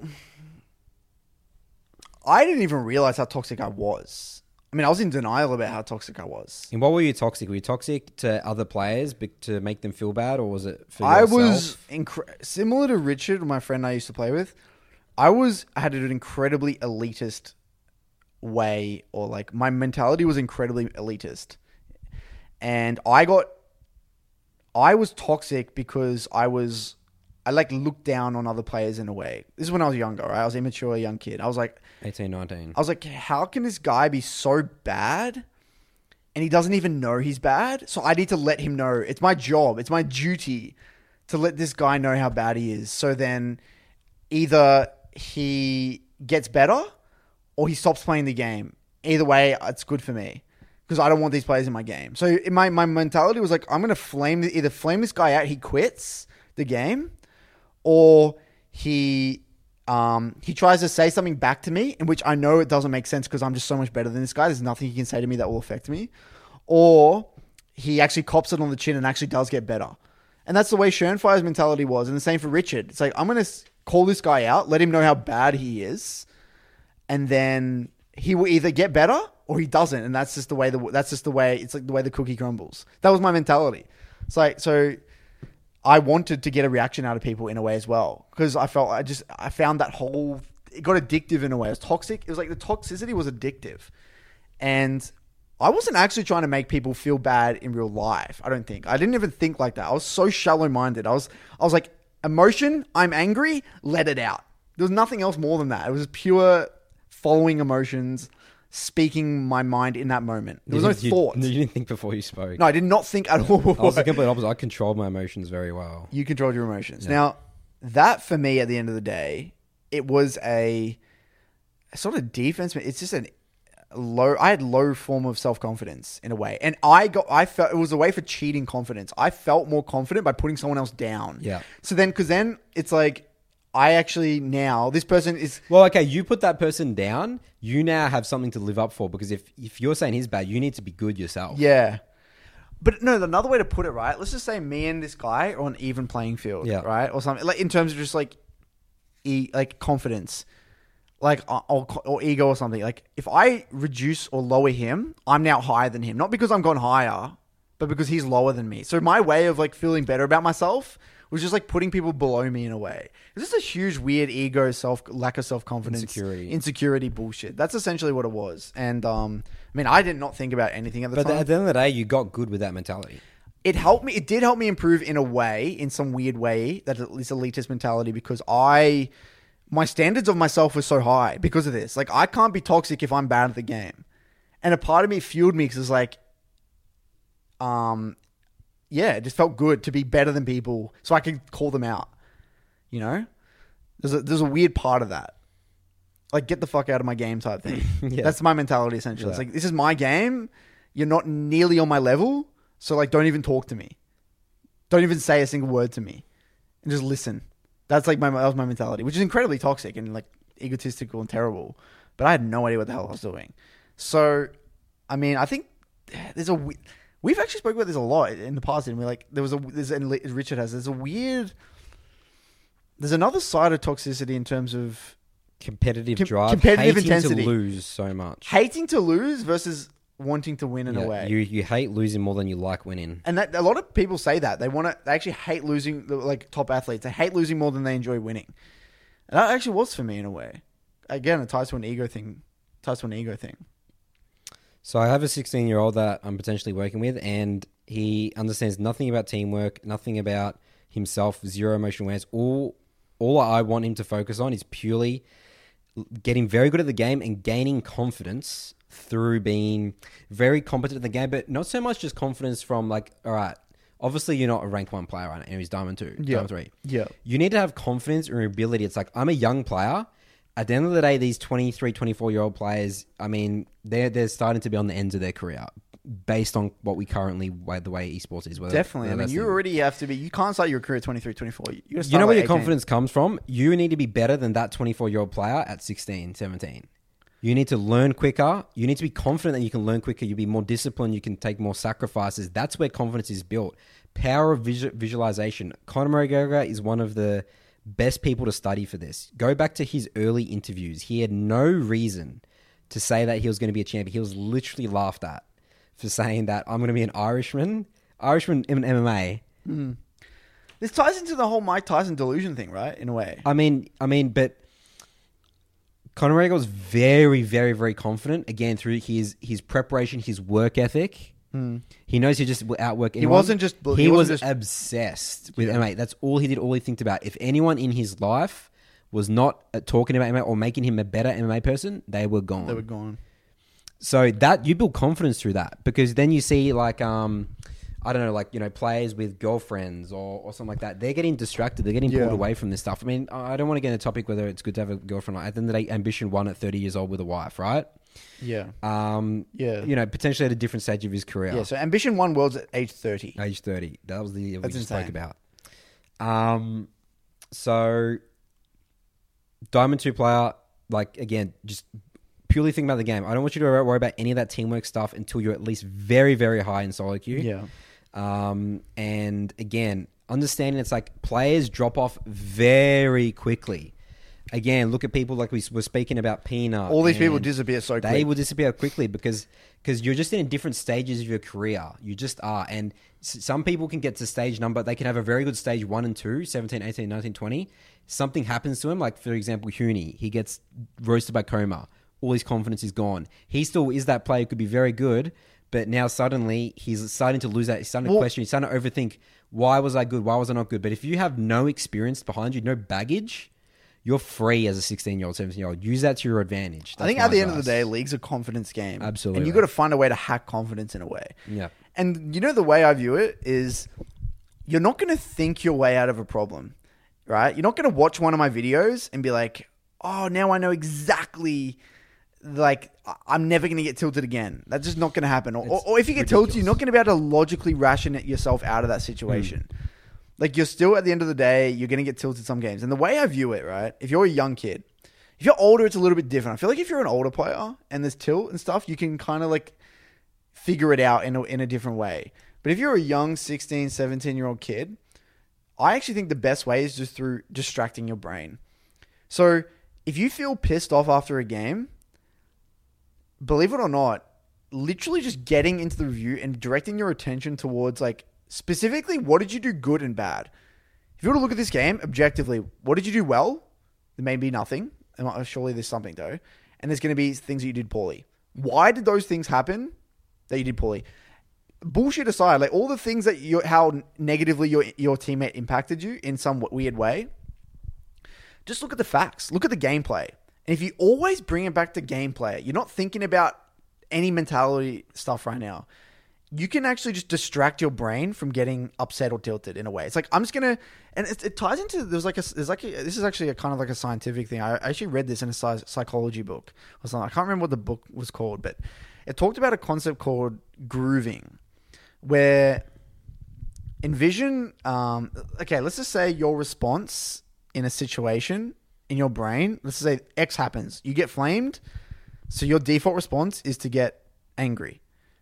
Right? The more you do that, the deeper that groove will be in your brain. Yeah. So it's like this happens. I always are going to have to get angry. Your brain's like, okay. See the situation. This is a groove, and the way you got to view it is like a ski. You go skiing in the snow, and then there's like grooves in the snow. You're going to like follow those paths, right? Yeah. Already. Now the theory is in terms of behavior change. In order to change your behavior when that exact situation comes up, you're not going to be able to fill that groove in with snow. You're not going to be able to. It's way harder. It's very difficult to do that. Sorry, it's incredibly difficult to do that because the damage. The damage is there. It's a groove. The groove's there. It's very difficult to fill. It's a lot of work. They say the better way is you put a groove next to it with a different line of behavior. Okay. And you make it deeper. Yeah. So if you're getting tilted or angry after a certain thing happens, change your behavior like straight away. So let's just say your default response then when you get tilted is literally to step away from your computer, open the VOD and look at the VOD. If you force yourself to do that X amount of times, that will become your default response. Or maybe as soon as you get flamed once, you insta-mute. And maybe that will just be your default response then. So what I'm trying to get at is you're not going to be able to just randomly be like, I'm tilted. Don't worry, it's all good to be tilted. I'm not going to get angry Positive now. vibes. Positive. No, because that grooves deep as hell. That's happened to you now hundreds of times. You're not going to be able to forget that. So you got to find a new. You got to find a new habit. You got to create a new habit and create a new habit by just ignoring it, doing something else actively, where you would do something else otherwise. Distracting your brain. Always bring it back to the game. Whenever you're confused, go into the VOD. What did you do bad? And if you're unsure in what you did bad, go to the first death. Go to your first death of the game. Why did you die? At a very simple level. Most people, if you just look at it, a death. No, so that's how I got at League. I just perfected my deaths. I didn't die. Rank 2 done. Because that's where you always got to start. If you can just perfect not dying, that's going to lead you to getting better in so many other areas. Absolutely. But anyway, so I would not worry too much about the mental aspect in terms of like really understanding. Yes, that's important, having a schedule, that sort of thing. But I think at the end of the day, you got to grind games. You got to distract your brain. You're not going to be able to control it too much. And you got to really just bring it back to and actually what I would also do is recommend, I would force myself to play Mechanical Champions, by the way.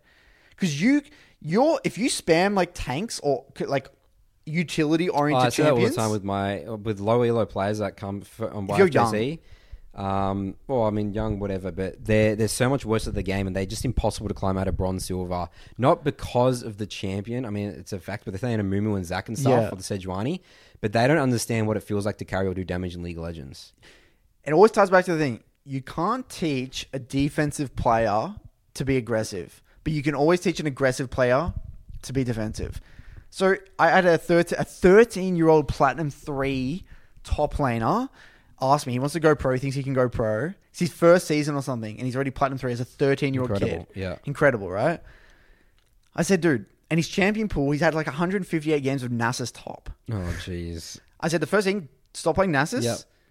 And I said, play these champs. Camille, Fiora, Jax. Love it. Like Silas and Akali. Yep. Only.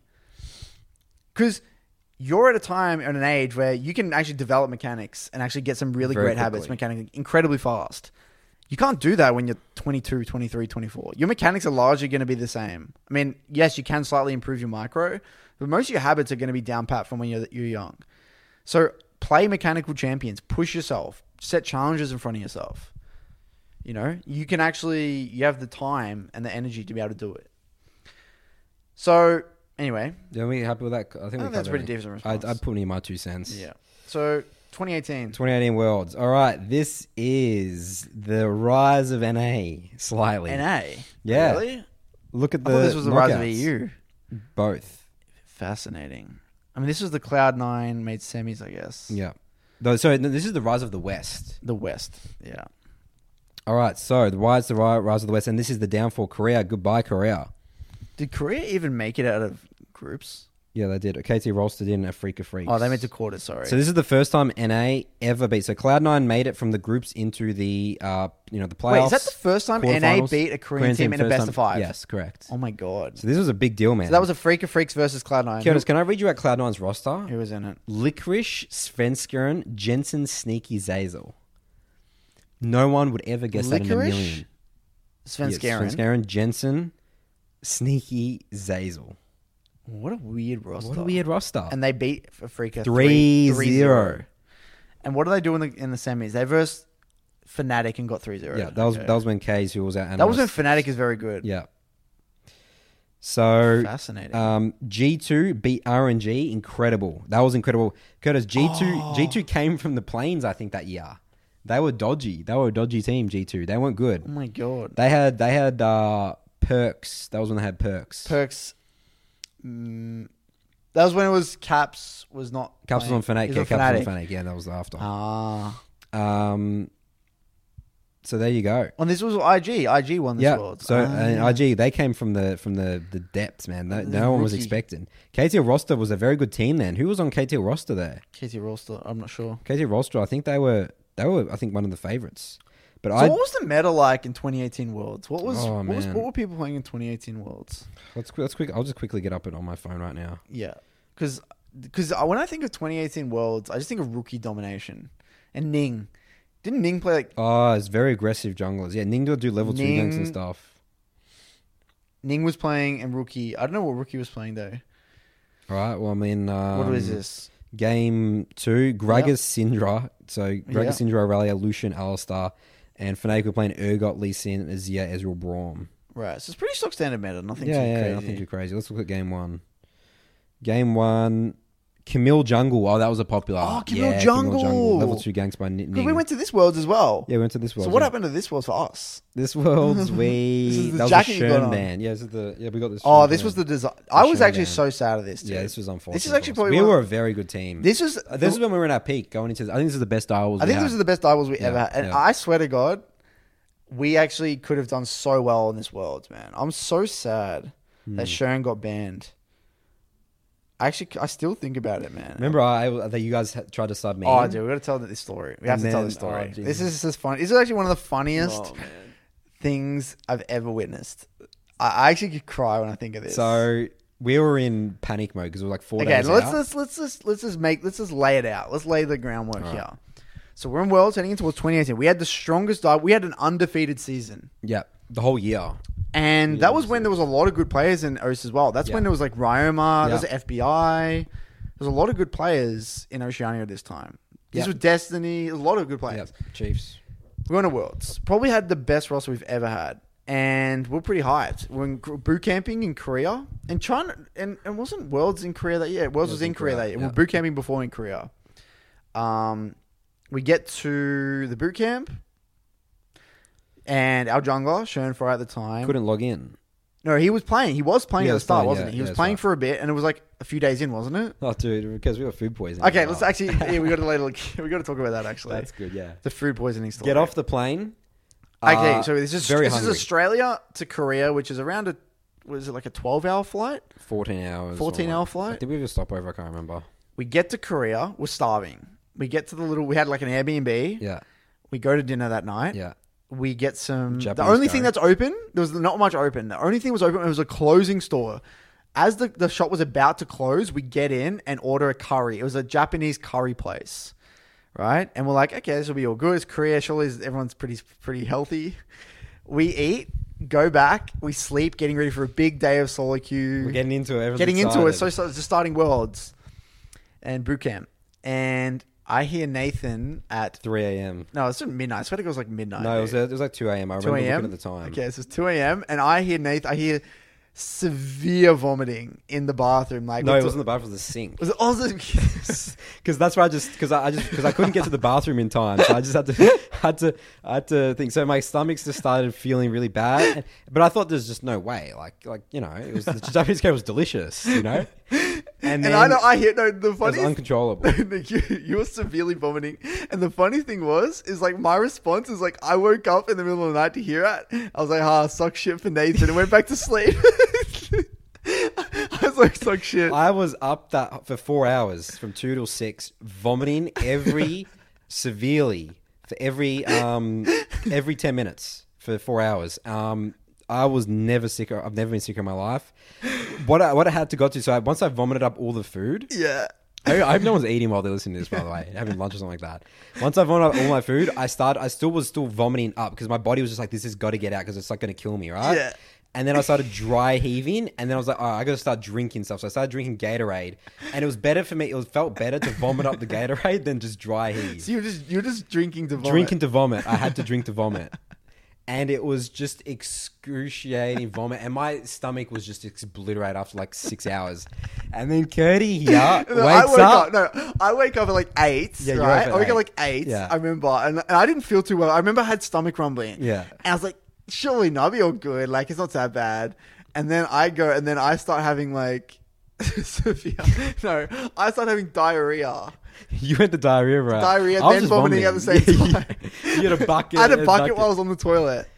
And and the worst part about this place, it was one bathroom. it was one bathroom between how many of us? There's like 7 of us. 7 of us. Because So it was- grand places are really small. So it was 7 of us in Oh, one place with man. one How did you bathroom. With survive? how many people had food poisoning? Okay, but no one got it as severe as me and No, you. me and you had it the worst. Yeah. I swear Stephen had it, and Shern and Calvin. I'm pretty sure 3 of them had it.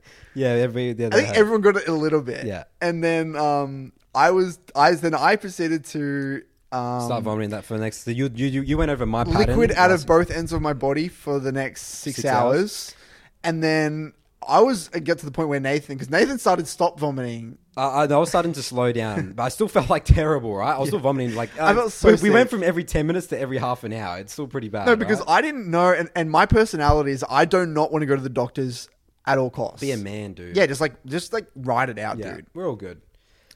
And at the time, That was my mindset. Yeah, my And then, mindset's Curtis, ride it out. You convinced me. You're like, Nathan, I think this is bad. No, you heard about some sort of disease. Yeah, we heard about a disease that was like going around at the killing people. time that was picked up at the airport from from a Middle Eastern country. We didn't put it as a food poisoning yet. And we didn't know. And then we went to bed. I went back to bed, and then we realized we had to go to the doctors. No, you realize. You convinced me. I was fine. I was like, I was ready to die. It was all from the social media manager. Yeah. Yeah, and then they convinced us that we should go to the doctors. Yeah. She So was Korean, so she was Korean, and she convinced us to go to the doctors. So we're like, all right, I should probably go. So I'm dreading this. I'm like, and I had used stop vomiting at this point. That was. I can't believe you did that. So we go to a small doctor near Small us. local doctors, and I was still vomiting on my way there. Yeah. So I was just going in bushes on the way. Yeah. And I couldn't even. I was like hallucinating, man. I was so out of it because So weak, you just all my started. nutrients were gone. Because I started 6 hours after you.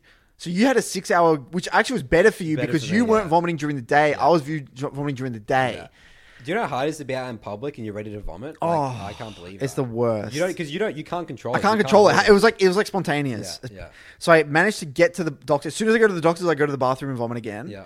And then we're the only white people in this entire doctors. And then we're like dying, Yeah. dude. We look dead. We look dead. And I'm like constantly going to the bathroom and they hear me vomit. They hear him, yeah. So they're like, everyone starts putting on face masks and everyone's starting to like move away and the doctor's starting to panic. Like all the people. And We like, get our checkup and like you guys are going straight to the hospital.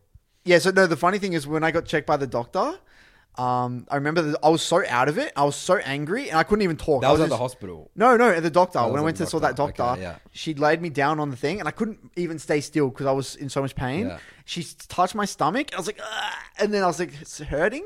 And then she's like, what how does it feel like? She's like, tell me what it feels like. And I said, it feels like shit. That's what I said. That's literally what I Great- said. great And she was analysis angry as hell at Yeah. that. And I didn't know what to say. I was Yeah. just so angry as well. and then they sent us straight to this massive hospital, the best hospital. That was a nice hospital. That was excellent. And they thought that we Excellent had this hospital. crazy disease potentially. And then the head of the disease Oh, control disease in Korea came to us. Yeah, came to us. head of Oh my disease God, I control forgot in about South that. Korea She came gave us to a card and everything. She gave us a business card saying, like, let us know what happens. And this crazy shit went on. And we got blood tests. We had the drip. The Like IV drip. nutrients? Yeah, No, with and the I IV need to tell drip. the story about the peeing. Oh, Gertie, if you want to get into that, go Yeah, ahead. this was actually a nightmare situation. Dude. Yeah. So I was still vomiting outside the hospital on the way. We got out the taxi. I vomited straight away again, and I was so dehydrated.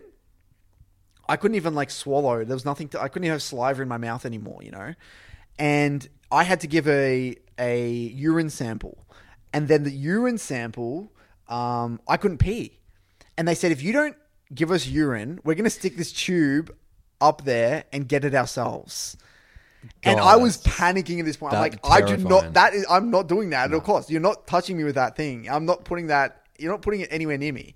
Oh. And so then I had my IV drip with me with this little like, what are they called? Like these little like stands. And I'm like Yeah, you had to inching stand my way in the through ba- to the bathroom with this thing, trying to like. You feel like an old and man. I had all the taps on in the bathroom. I turned on all the taps. Get in the headspace. I'm trying to listen, Release. like concentrate on the water. Like, relax. It's like a waterfall. Waterfall is okay. Let's keep flushing. I just want to see water, flowing movement.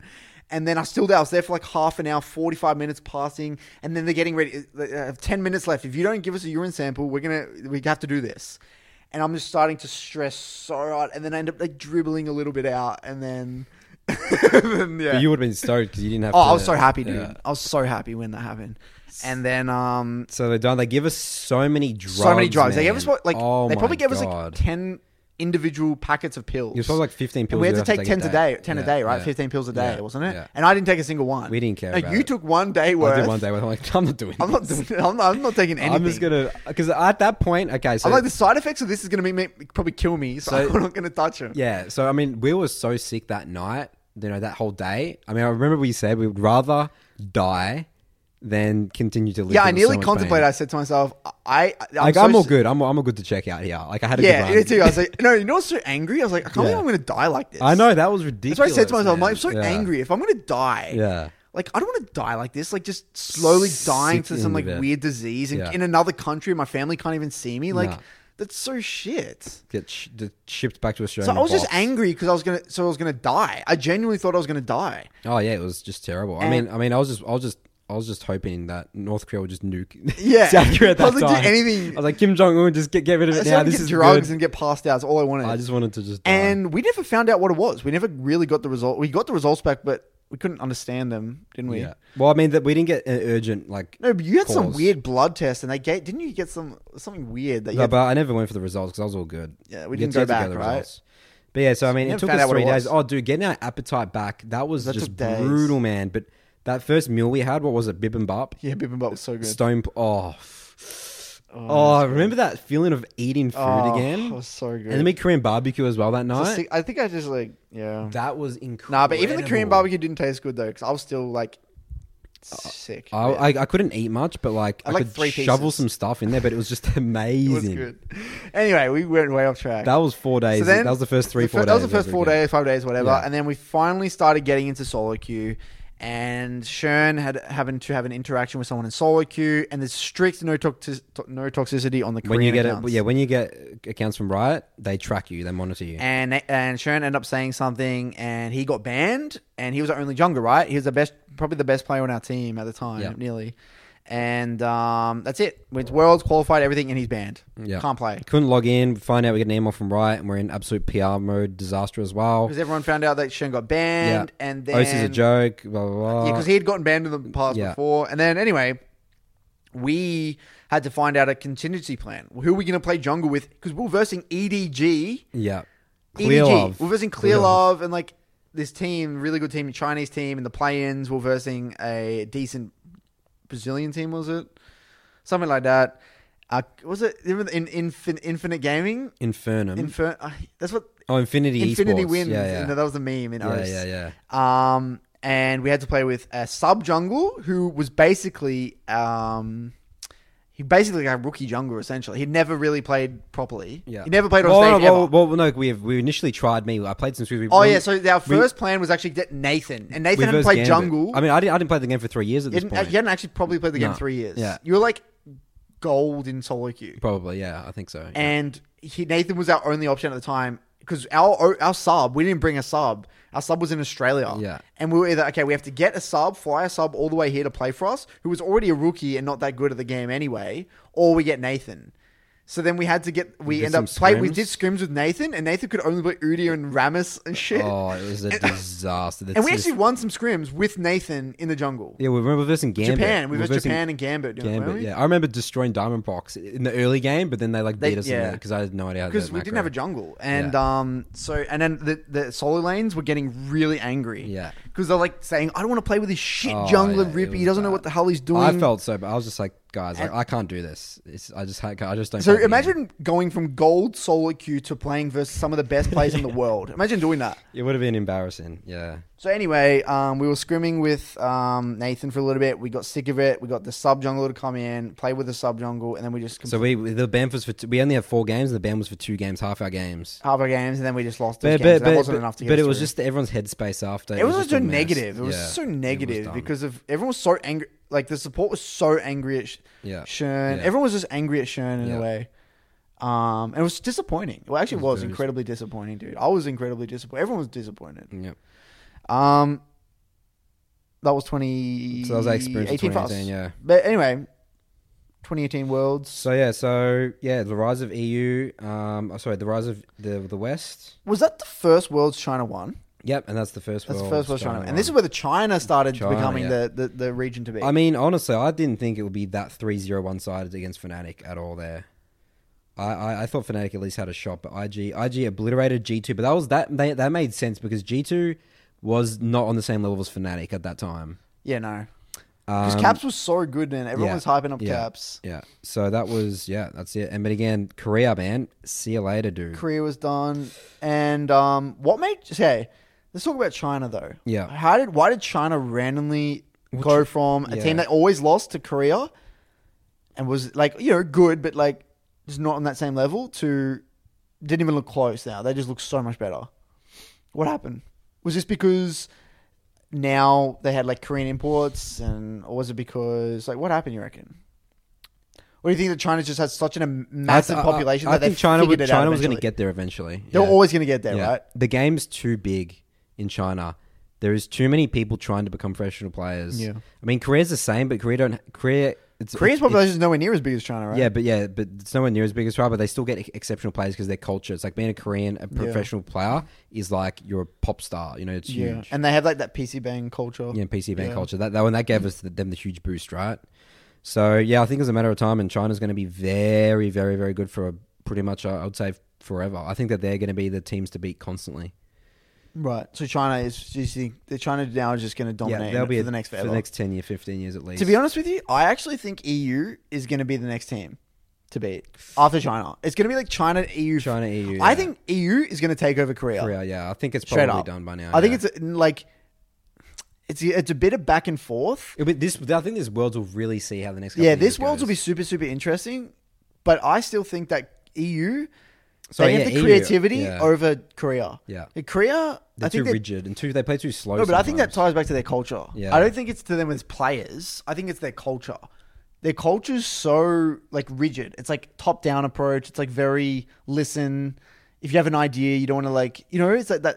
In our experience, playing with Korean players is the exact same thing, right? I feel like it ties back to their culture. And it actually bites them in the arse a little Europe's bit. more free. I mean, look at G2. There's just the definition so of free fun, flow, man. adaptation, have fun the game. They barely play solo queue. One that barely plays solo queue just Yeah. plays WoW and shit, whereas LCK players that just grind their asses off. They're so stressed. They have to win. They have to perform. Yeah. Whereas G2 is they want to perform, but they're having fun at the same time. Yeah, that's so important. Doesn't seem like Koreans the teams have fun. Yeah, no, it's not fun. It's not fun. It's just we do this, and which is fine. Yeah. You don't have to have fun, but I personally think that trumps it. Takes things to the next level. But anyway, so that was 20... There's really... I mean, I don't know too much about 2018 in terms of the players specifically. The notes that I had there, Cloud9. That was a huge Cloud9. What made Fnatic so good, by the way? in that year? Why were Fnatic better than Specifically G2? in terms of gameplay wise, And just what? So they had Reckless, Caps, Hillsang. Hillisang, Bwipo, and Broxah, right? That was Yeah. their roster. Yeah. Bwipo? What do you think of Bwipo? I really like Bwipo. I think he seems like a very, very, very good. Like, he's such an interesting player. Yeah. Super creative, Confident. extremely He's confident. confident gameplay and in real life as well. I think And he seems like a genuinely nice dude. Yeah, absolutely. Like man. a good teammate. Like he'd solve problems with. Yeah, know? I'd say that the Fnatic thing confused me a lot in 2018. I didn't understand it. I was confused in 2018. The way that set like Cloud9 the West again, just Korea was just out of the picture, really confused me. What do you think of Reckless, by the way? What's your opinion on Reckless? We haven't really spoken about Reckless this entire time. Yeah, Reckless has been around for a long time. been around for a long he's time. one of the longest standing players. I mean, all right. Instantly, I love that he's stuck with Fnatic his whole career. Yeah, I love that. It's a massive. I That's a respect that. franchise player. Yeah, I respect that. You know how people hate Bjergsen as well for sticking with TSM. I actually don't. Absolutely no. People That's say, what "Oh it is to yeah," me. like Monty and Thorin always say, if Bjergsen like moved teams, he could. Yeah. No, it's not about that, dude. That's actually. Yes, I see where they're coming from, right? But I don't think that's the mentality he has to have. If he wants to take things to the next level, he has to take responsibility for the problems and be a part of the solution. You remember that quote? If you want to be a part of the solution, you got to see yourself as a part of the problem. Isn't it something like that? Yeah, yeah. He has to say he is. At the end of the day, he is a part of the problem because he's Absolutely. contributed to the roster decisions, to the coaching decisions. He has like a lot of control over that. What Yeah, I happens mean, in yeah, TSM. yeah. I mean, he's a part owner. He's a part owner as well, Yeah. right? So I think that Bjergsen going down that route probably even matured him and kept him more stable because he's like, all right, well, yes, It's I'm like- not going to have the best players. I'm not going to have a superstar roster, but I'm trying to figure this out. What works for me? What do I need? As soon as you're with a team for a while and you switch teams, you suddenly become like an expense. Like the best example is Double Lift. He's just a flimsy player. Yeah, he you know what screwed I mean? himself up. He could have actually just had such a good career. He could have been. I think if he was with CLG for a very long time. I mean, obviously, it's very No, hard. I reckon he should have stuck with TSM like forever. No, but I think that after he one swapped. switch, as soon as you switch once, you're no longer you're no longer a franchise player anymore. Yeah. You're too in the market, too like you, even your mindset. It's like Double Lift. The fact that he could move, now he knows like, oh, I can move because I'm a high value asset. You know what I mean? Like that's not what you're thinking. That's not your mentality. Can't be Like, that. the way that I'm thinking is Michael Jordan with the Chicago Bulls. From when Yeah. he started. Remember So in the good. Last Dance, he said, I believe this organization can build a championship. And everything was around him, right? And Yeah. but he stepped up to the plate there. Yeah. People like Double Lift hasn't stepped up to the plate at all. Like he's just like, oh, screw it, that's too hard. I'll just go something. He flip flops rosters. Bjergsen and Reckless, I mean, Reckless stuck it out. Reckless has had success. He's had crap rosters. He's had good rosters. Yeah. Bjergsen, not at all, but like again, he hasn't stepped up to the plate. But maybe he'll step up to the plate in the next couple of years. Maybe. I think hope this year he does. looks. I mean, this split he looks like Absolutely, he's really he stepped up. Dude, he looks so incredibly impressive in the grand it's finals. ex- Even in exceptional. Zolki right now in the Super Server, he's playing really well. Excellent. But I think he's spot on with Michael Jordan and the Chicago Bulls. It's like I believe, this organization has what it takes to build a championship winning team. Took him 10 10 years. Was it ridiculous? 10 years for his first championship. Long time. Yeah. 10 years, right? Whilst being the best player in the league. They for had that to time. filter through what do they want, what do they don't need. They had to find Scottie Pippen, they had to find all these Dennis Rodman, they had to find these players eventually. Yeah. But the only way you do that is by like building around you and working with your coaching staff. What coaches do you like? What coaching styles When don't Phil you Jackson like? comes in, clicks. Because you need to build that relationship with the ownership. Yeah. You actually do. Because you need to get aligned in what you're building. It's very difficult to articulate what you want to build in just 1 year. It needs years of getting aligned together. I still think that's the way esports should be as well. But it's rare. You just got to find that one player you build around. But Bjergsen needs to do that. And I think props to him, dude. Props to him for sticking it out. But Reckless. I feel like Reckless though. I feel like he has the overthinking problem. I think Reckless seems like he battles with demons. He battles with some serious demons. What makes you say that? Just his demeanor and like he went for that. You remember he like went through that period where he like got really like skinny and like he looked depressed and like he looked terrible. I don't remember. He went through this time where he looked terrible. Yeah. I think he took a break once as well. Got it. Yeah. But I feel like he is like an overthinker, and he is so in his head. So he has the talent and he has the drive. He's been brought down by his experiences in a way. In a way, yeah. Like he's I just don't as we spoke about earlier, but the 16-year-old player doesn't have that. I just think he hasn't had the role models around him. I think Yeah, Reckless I would would say have been a that's probably right. completely different player if he had like a Very role good model. coaching staff around him. Incredible. If Consistent Daylor, coaching if he had like staff. Daylor and then Yeah. like a really good role model to look up to somewhere, Mm. like he could have. I just think he would have been a different player. You know, I don't know, and it's hard as an 80 carry though. It is Way AD harder than carry's this as a hard. mid lane because Yeah. mid lane you control the game, but 80 carry you're largely at the whim of like your jungle and your mid laner. I still feel like but that you still can be a franchise player, as an 80 carry. It's just it's harder. But anyway, yeah, I just don't really think Reckless lived up to. I mean, it's easy to say potential. I hate using that word potential, right? I don't but like it either. but it's just the way the cookie crumbled in a way. It's pretty unfortunate. But anyway, 2018. This was when China started. Yep. So now we're in 2019. 2019 last year, and this was the FPX Doinby. Yep. FPX came on the scene. Did they No one 3-0? took them. What was the grand final?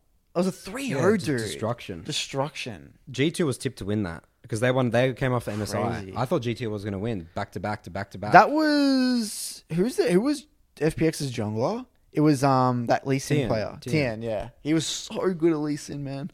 Korea again struggling.